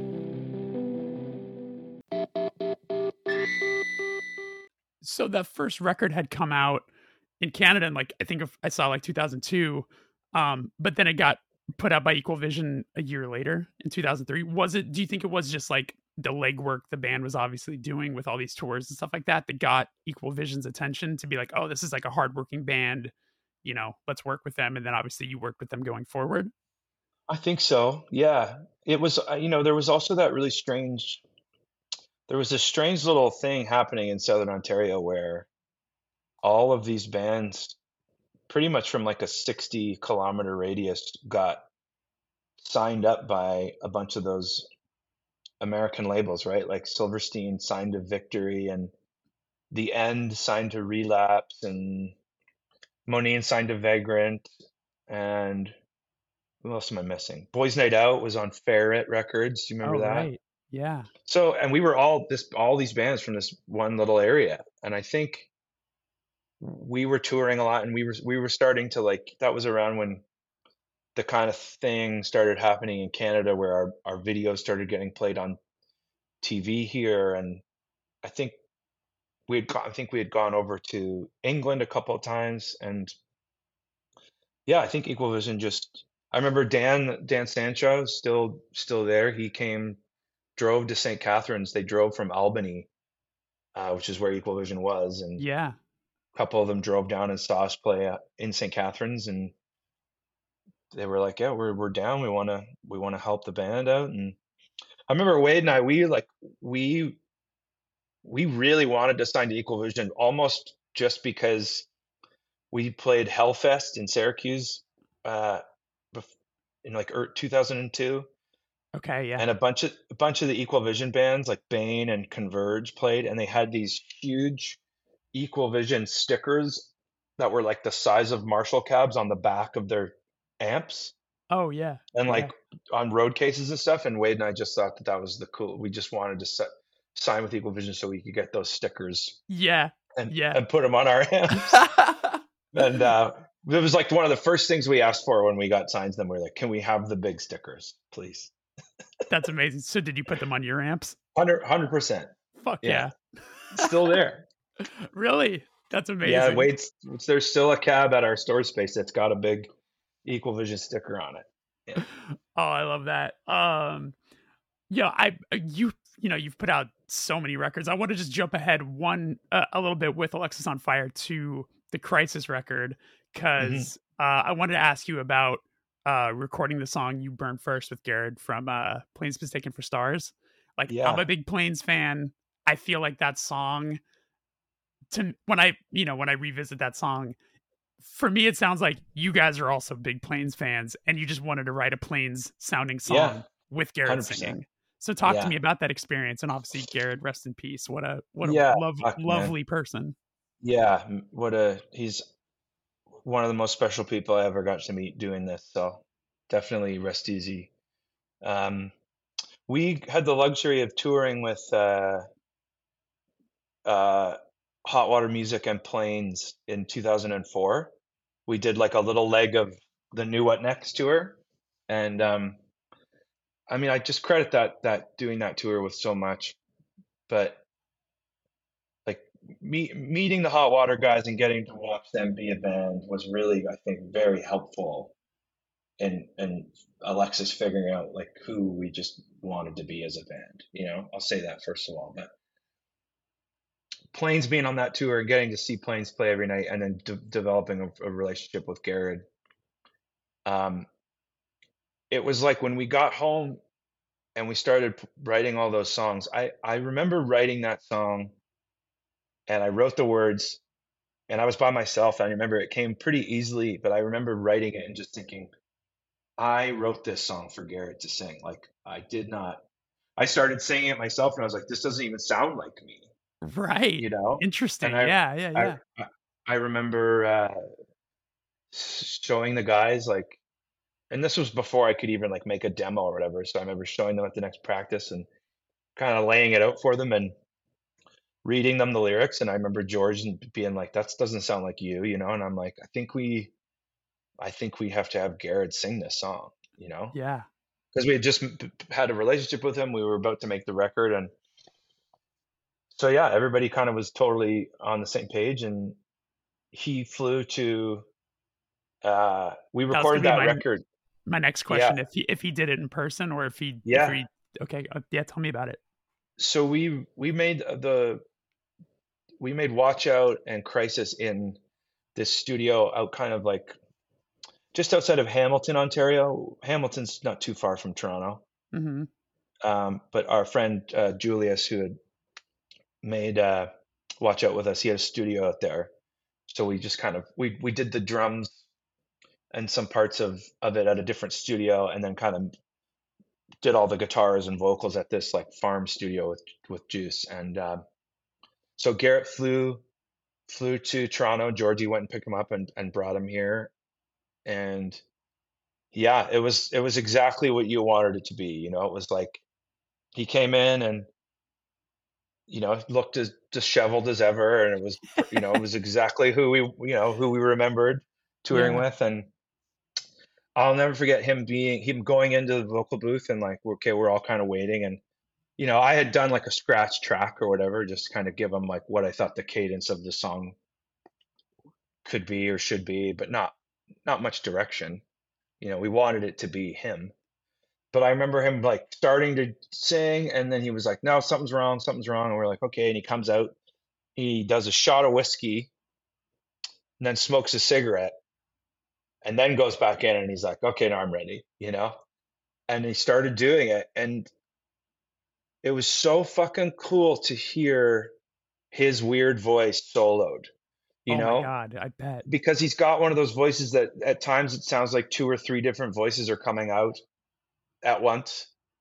There's like the gruff layer, and then there's that weird squealy type thing going on, and he can kind of make it happen at once. And then he started doing all these crazy layers and doubles, and it was just like it turned out like just exactly how I imagined it could be. Yeah. I've always kind of described his voice as like it sounds like someone being very haunting and creepy right behind you, but also at Yeah, like in a quiet sense, but also there's this incredible volume that's also happening at the same time. It's a yeah. voice like none other. Like No, it's absolutely. remarkable. I should see if we can get like we should make an a cappella version of it where it's just all the vocals soloed. Oh man. I've never thought about doing that, but I think that would be really interesting to listen to go back and just like and hear that. But yeah, no, it was such a cool experience, and I feel like for us it was a real,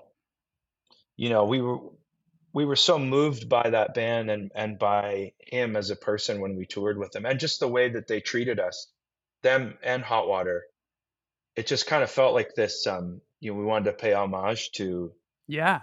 how good he was. And I also just I'm glad that you brought that up because I don't we don't talk about it that much. And like I think it was really badass to just like just have a song in the complete middle of the record that's a different person singing it, In a you know? way, it reminds me a bit, we talked about that Hopes Fall record where they had that song in the record with Matt singing, where you could tell for Yeah, them, they were like, we just love hum, so we're going to write a hum song and just have you sing it, kind of a yeah, deal. It sort of is that same energy where you clearly just you needed to do this and yeah, it came naturally. And then here he was at your disposal yeah. to knock it out.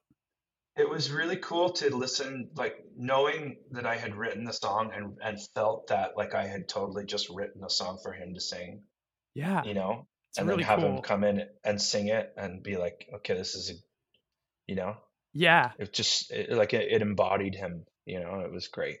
Absolutely. So, to sort of jump back and forth. So you had already been doing City and Color for a while, and I noticed that you had like in like 2002, it looked like you already had a recording that ended up being songs that ended up being on Sometimes. So like it seemed like you maybe had those songs for a long time. Were you Yeah. How often was City and Color playing shows, and like were you actively pushing that band even when Alexis on Fire was starting already and like starting to tour and things like that? No, like I'd written a bunch of songs and sang them by myself, and recorded them in the basement,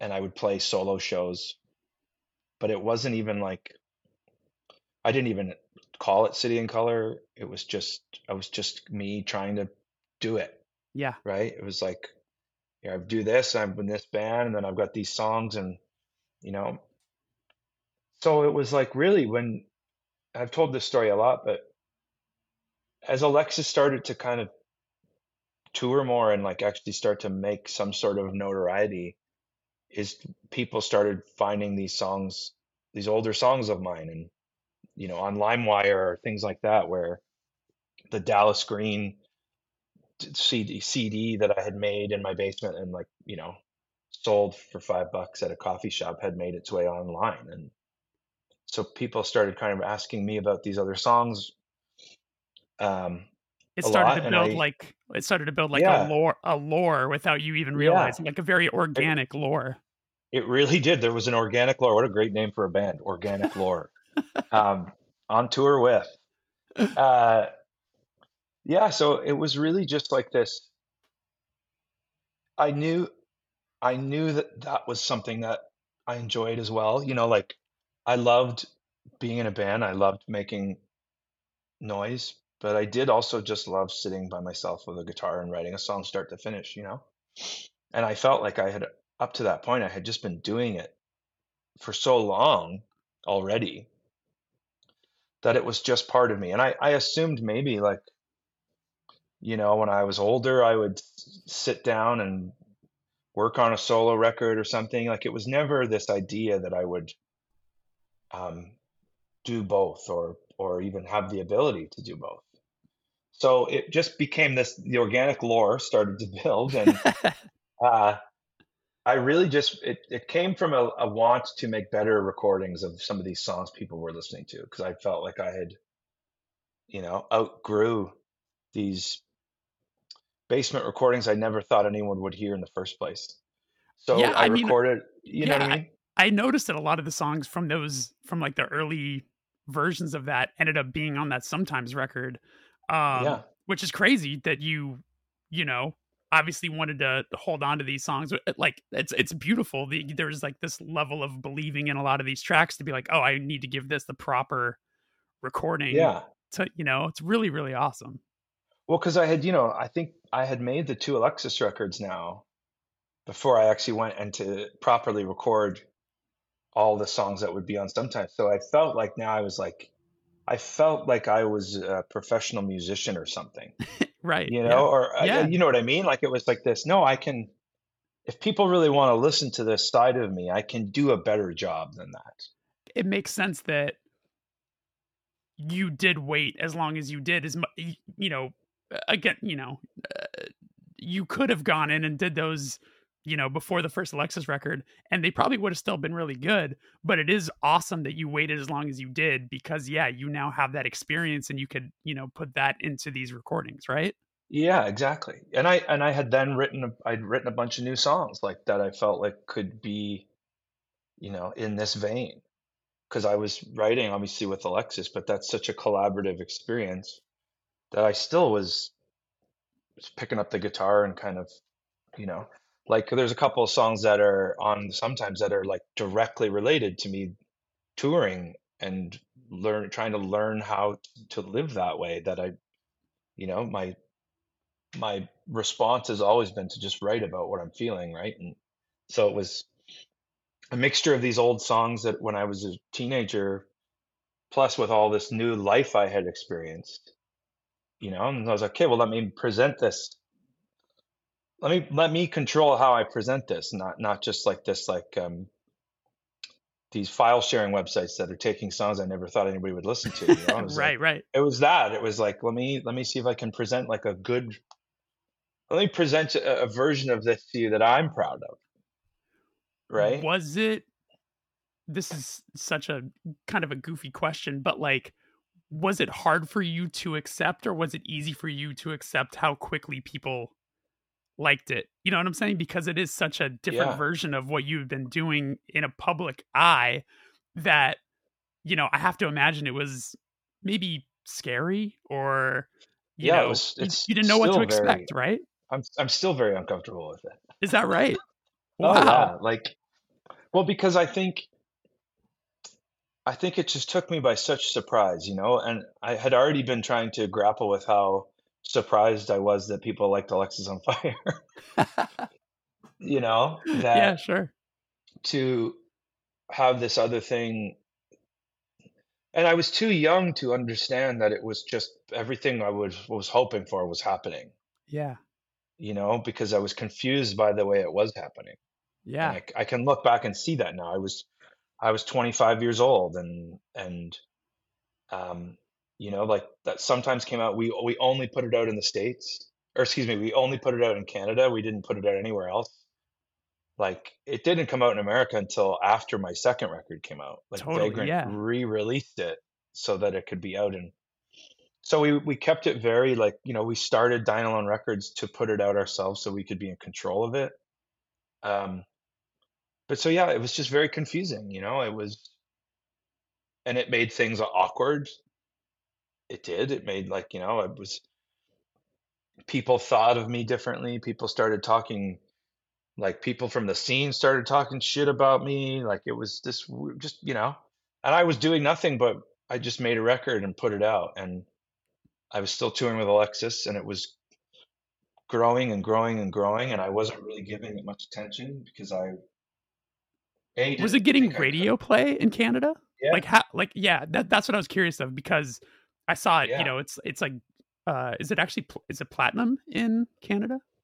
It's 3 times platinum in It's Canada. amazing. So like the Yeah. fact It's that crazy. yeah. So Yeah. uh how did radio get a hold of it? Like was that a stunning situation to you? Like what was the For story there? sure. Yeah. Well, I think part of it was so because Alexis was starting to become, I don't want to say like a household name in Canada, but because we were getting played on much music and not on radio because the radio would never play that type of music. Uh-huh.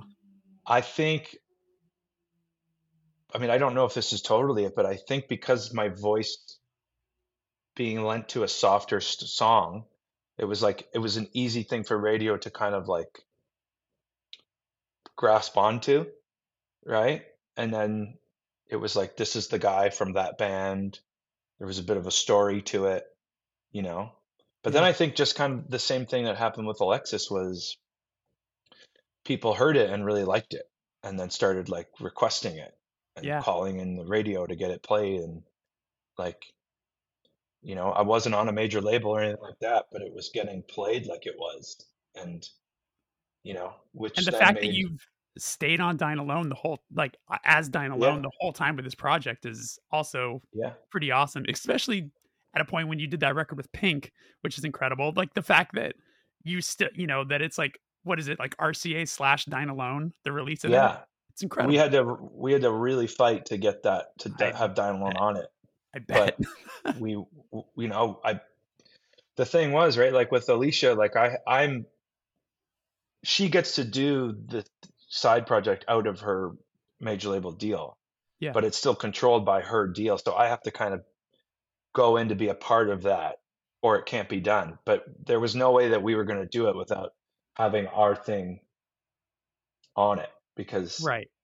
it's what I built, and Yeah. it was what we built on this side. So it was like, it was very important to us that Dine Alone has to be beside that RCA logo, because, you know, it, well, being in control of everything allows you that, there's nobody telling us, Yeah. and if they were to say to me, we can't put it out if we don't, if you put that on there, and I would say, well, then don't put it out, Totally.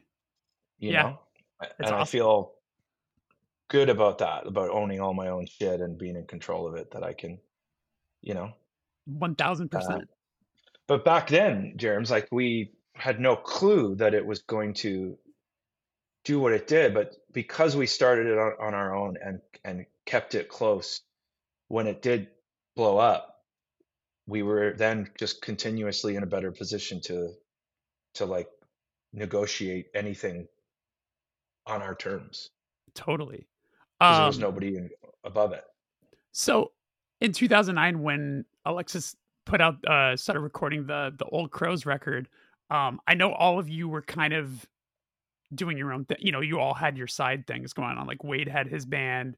You were Yeah. doing you were waist deep in City and Color. Like everybody was kind of doing things. When you Yeah. guys got together to start writing, like, is it without even trying? Like all of a sudden, it's like a transformer where no matter what, like once you get in a room together, those songs start coming out? Or Yeah. was it harder to sort of like find a direction now that you guys had all these different avenues you were exploring? I think I think the hardest part for us when we started to kind of dig into what Crows would be was, I think we were all just I don't want to say disillusioned with like the style of music we were playing. We were struggling to find ways to keep ourselves like invigorated in what we were Mm, doing. Do you know totally. what I mean? Yeah. And I think because, and it's like George speaks a lot about this now, is like, now I think that we've found ourselves in a place with Alexis where we believe we can make any record we want to. And it doesn't matter what, it's, if somebody has an idea, we'll figure out a way to make it sound like us. Whereas when we were there, especially, I know from my perspective, I had been continuously being uninspired by playing music like that. And not because I didn't like it or didn't want to listen to it anymore. I just wasn't, the songs weren't, I was leaning more the other way, just creatively. It was like I was exploring another side of me, and I was having a hard time um, finding it, and even just like finding my place. And I think that was sort of what was happening. And there was other stuff going on in the band and all of that. But I think I love that record. I'm really proud. I think we pushed the limits of what we wanted our band to sound like, or could allow our band to sound like in that moment, Hmm. you know, and we explored new territory. And I think that I think we are all proud of the record, but it's definitely like, it's the period where we're like, the band is ending, Mm, like yeah. whether or not we all knew it, like, it's only a year later, we're kind of like, I'm leaving the band, and we're not telling anybody for a year or so, you know what I mean? Like, Right. Right. so it's just, there's all that life, I think, there's so much life attached to writing and making that record. And the way you describe sort of like the way you can explore all these different sonic avenues makes a lot of sense for your newest record, where you listen to that and it does sound like it sounds to me like these group of friends that have had all of these new influences and experiences or just growth musically that have now come together again to now make a record. And it's still, whereas like at the core you could still tell it's your band, but you hear all of the sonic growth that you've all had individually probably coming together and writing this record. Is that fair to say? Yeah, 100%, and really finding a place where we can all um, just be incredibly supportive of one another in this just we call it the agreement, where it's like I think when the band was breaking up too, it was like it had been this thing, it had institutionalized us.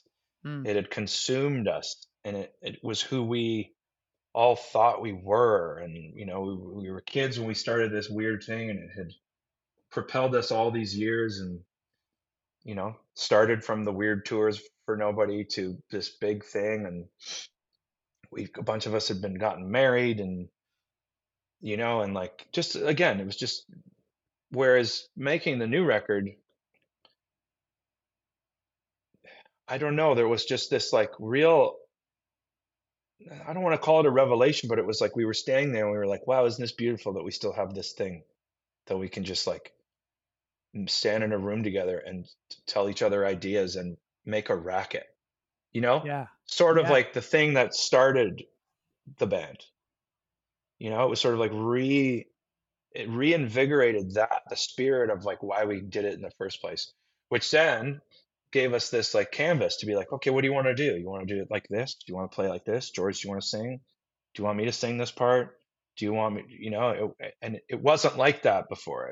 There was a lot of tension and, like trying to figure out how to wield this three-headed monster of a, now it's like none of that exists anymore. It's just this like, just go in there and service the song, whatever that may be. That might be the answer to what I was about to ask, which is, you know, the band existing as long as it has, and you all being able to come together and still write music.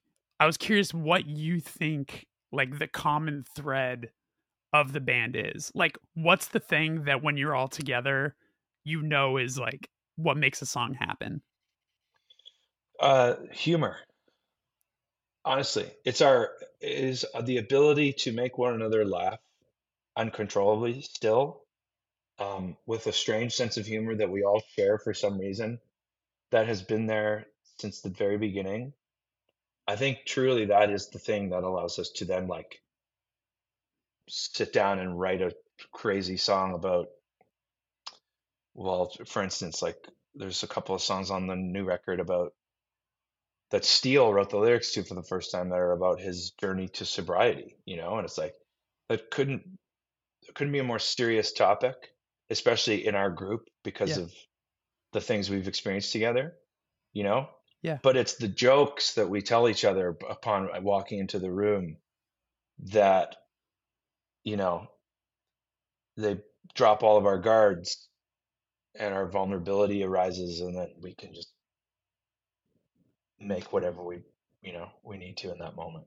Totally. I love that. That's great. It's a great answer.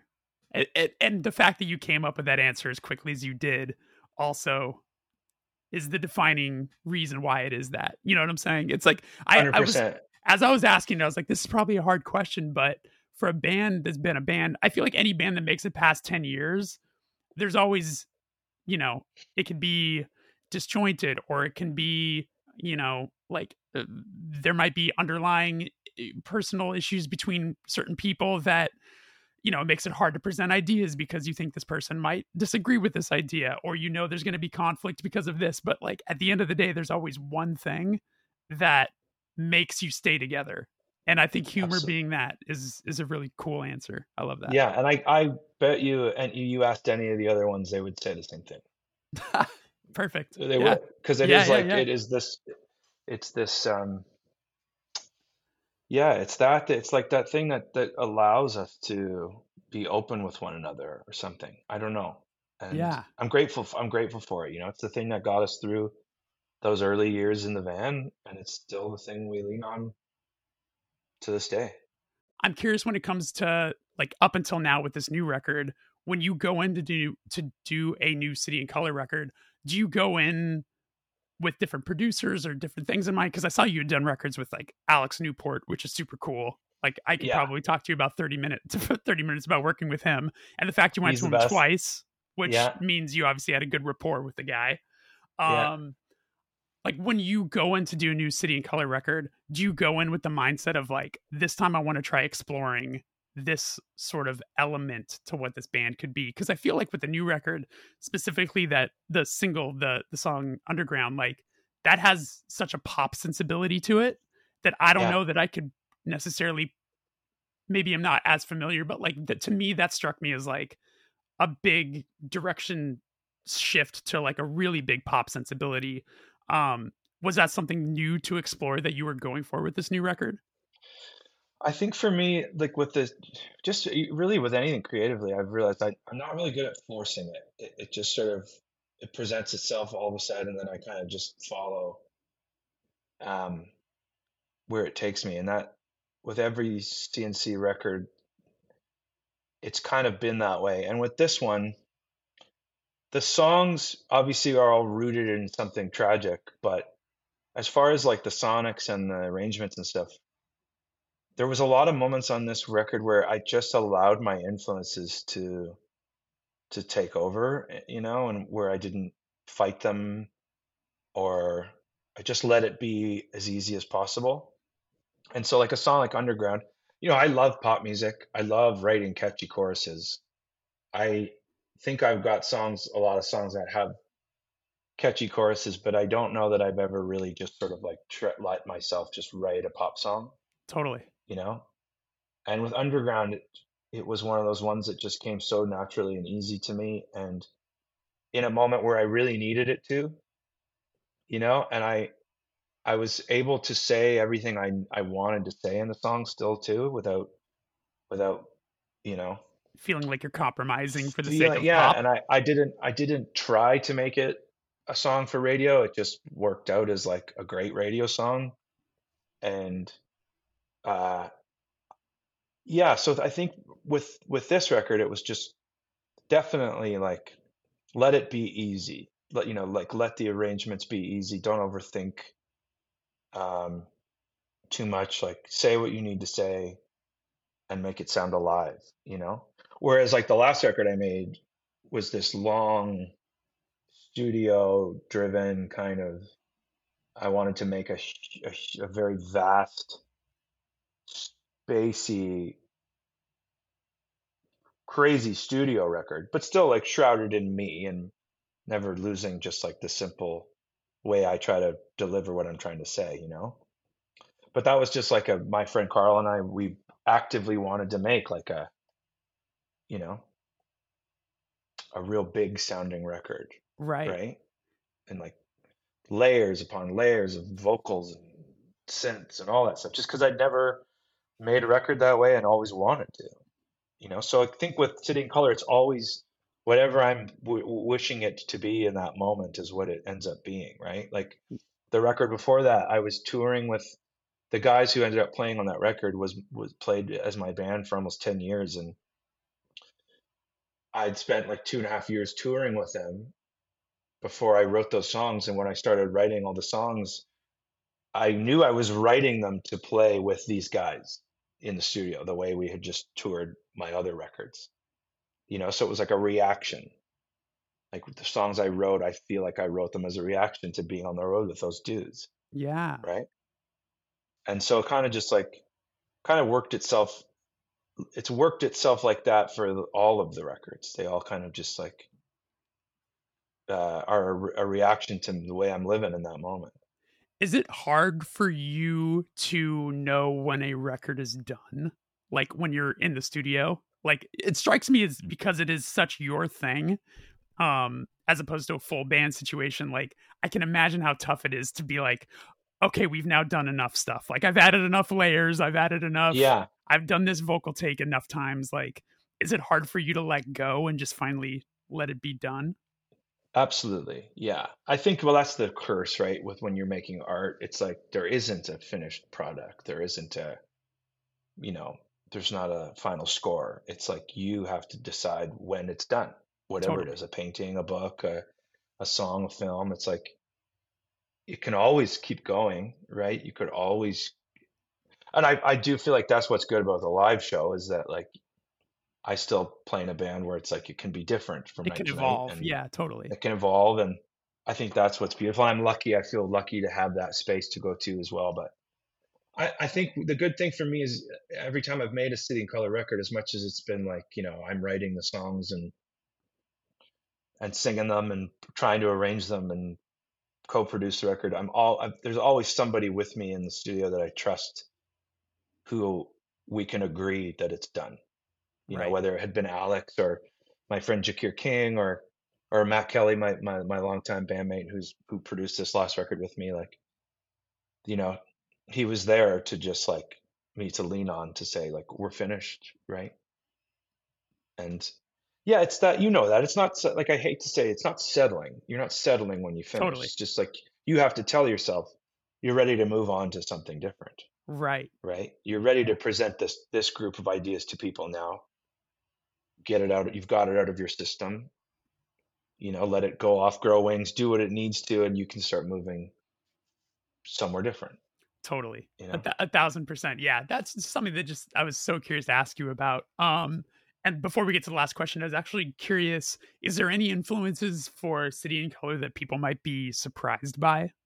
Things that you always kind of point to? Like, is there any singer-songwriters or anything like that when you go to start writing a record, you find yourself, investing time in as some sort Well, of like inspiration? I think the big one, and that I usually say when people ask me that is Sade. Yeah. Like I don't think you can hear Sade in my music, but if I sat with you and played you songs and went, this is me, this is, I'm trying to do a Sade thing here, or I'm trying to do a Yeah. Sade thing here.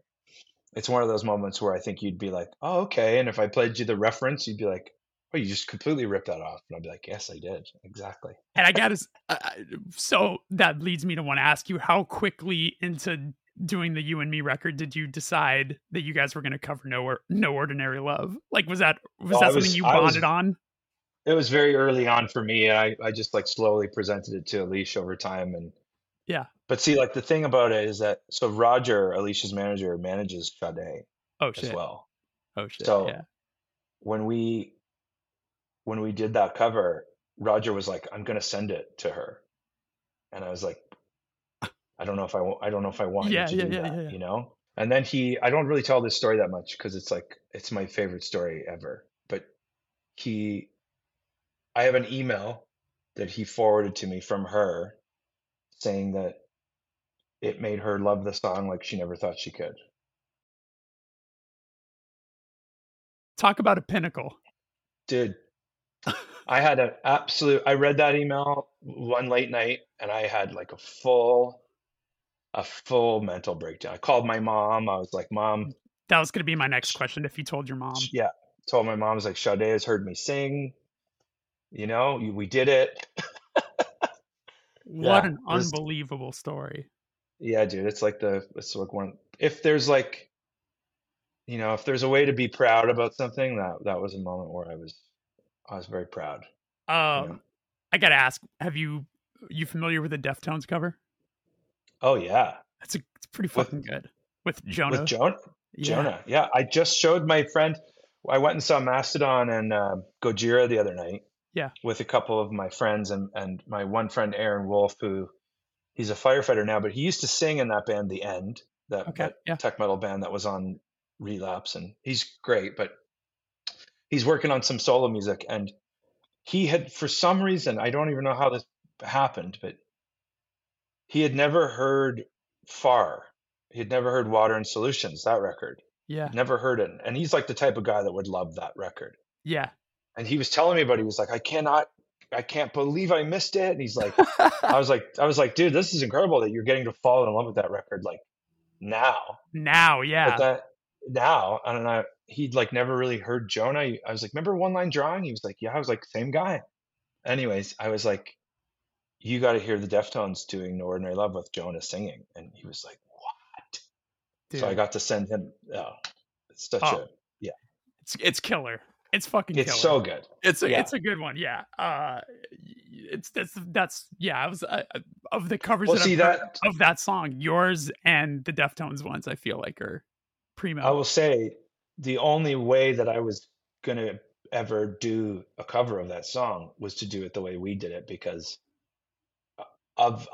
because of my understanding of how good the Deftones version is. Oh yeah. I'd never try to do like a pound for pound version like that because theirs is Yeah. just so perfect and it It's so fucking good. sounds like a Deftones song. Absolutely. That's what You know? that's the true trick when you're like when you can make a thing sound like your band, but also it still has all the sensibilities of the original. Yeah. Unreal. Yeah. Man. All right, man. When was the first time you felt like you were doing the thing you'd been working so hard towards? I think it's a tough question, you know, because I do feel grateful that it feels like I've been doing it for a long time, you know?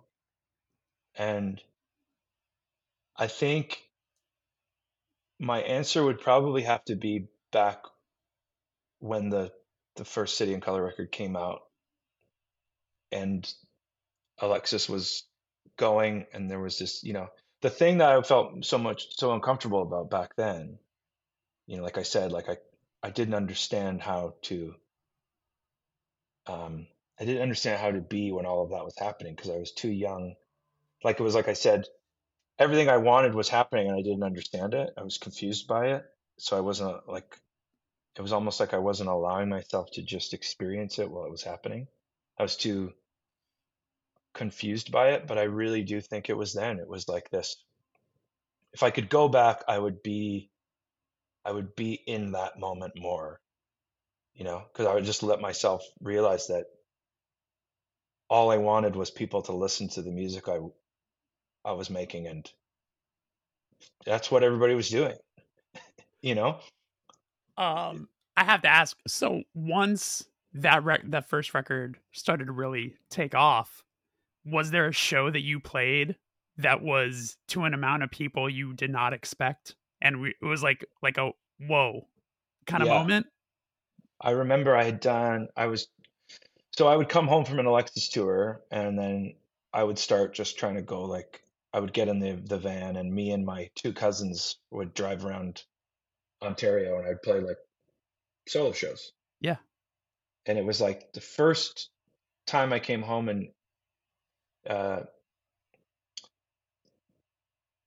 we had just maybe the record had just come out or maybe that we had announced that it was coming out or I think and I had planned to go do like 5 or 6 shows around Southern Ontario playing at small like college pubs or whatever and I remember we came through Hamilton and I was supposed to be playing this downstairs little room in like at a nightclub and I got there and my managers Joel and Trisha had told me that they'd moved the show upstairs to the like 1,000 cap room because that was how many people had showed interest for this and I was so mad at them because I was like what are you talking about like I'm not ready to go do this in front of 1,000 people just by my you know what I mean like Yeah. I was so again but I was so confused about what was going on you know but and I remember I played the whole show with my hood up like I was just so like maybe it was okay going back to that conversation we had I wasn't nervous I was just uncomfortable you Totally. know Yeah. and I remember finishing the show and Chris O'Toole, my friend, who was the guy who would get in the Alexis van with us, he was there and he came up to me afterwards and he was like, you know, I'm just gonna tell you, I think you always sound better when you're angry. And I was like, okay, thanks, Linz, you know. Yeah. But that I remember that being like a specific moment where I was like, I was showing up thinking I was gonna play for 100 kids, And then and it was 1,000, and oh my I, you God. know, Yeah. and it was just yeah. So it would have to be in those in 2005 and 6, like where that record comes out and then we put Crisis out, and that's really where it felt like we were doing it, Right. you know? Yeah. We were doing it. You know, it's a funny comparison, but like years ago, not for this podcast, I interviewed Jonathan Davis from Korn for like a Mhm. public just for alternative press. And I remember him telling me, because I was like curious, I was like, where in Korn's career did you all of a sudden start playing venues that have barriers and big venues and whatever? And he said that Korn was supporting Ozzy Osbourne, I think, when they started to really get big, and then they never went back. Like it went from like they were playing like intimate club shows, bands started to get big, like record sales wise, they supported Ozzy Osbourne, and then after that it was like 2,000 cap rooms and onward, and they never went back to playing anything small again. And how that was like a trip to him to be like, wow, like things have just changed so drastically overnight, it feels like, you know? Yeah. So I can imagine that's sort of similar for you. Yeah, I think that was it, especially just because the two bands, and I was now doing both, and it, it was like, yeah, it would then go on to get it difficult, and I Yeah, have of a hard course. time figuring out how and life would happen and all that Yeah, stuff. yeah, But yeah.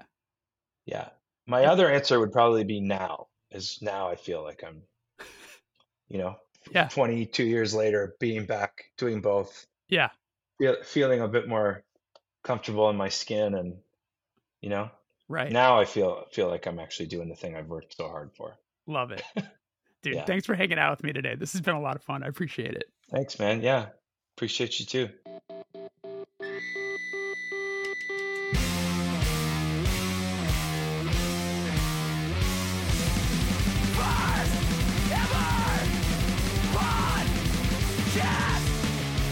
And that is our show. Thank you so much to Dallas for coming on, and thank you for listening. This episode was edited and produced by Ryan Rainbro. Shout out to him for making it sound so nice. Thanks for being here. And once again, reminder, there's a bonus episode available right now where Dallas answered questions that were submitted by subscribers. Head on over to patreon.com/thefirsteverpatreon to hear that and help support the show. Take care of yourself. I'll see you next week. Be good. Bye-bye.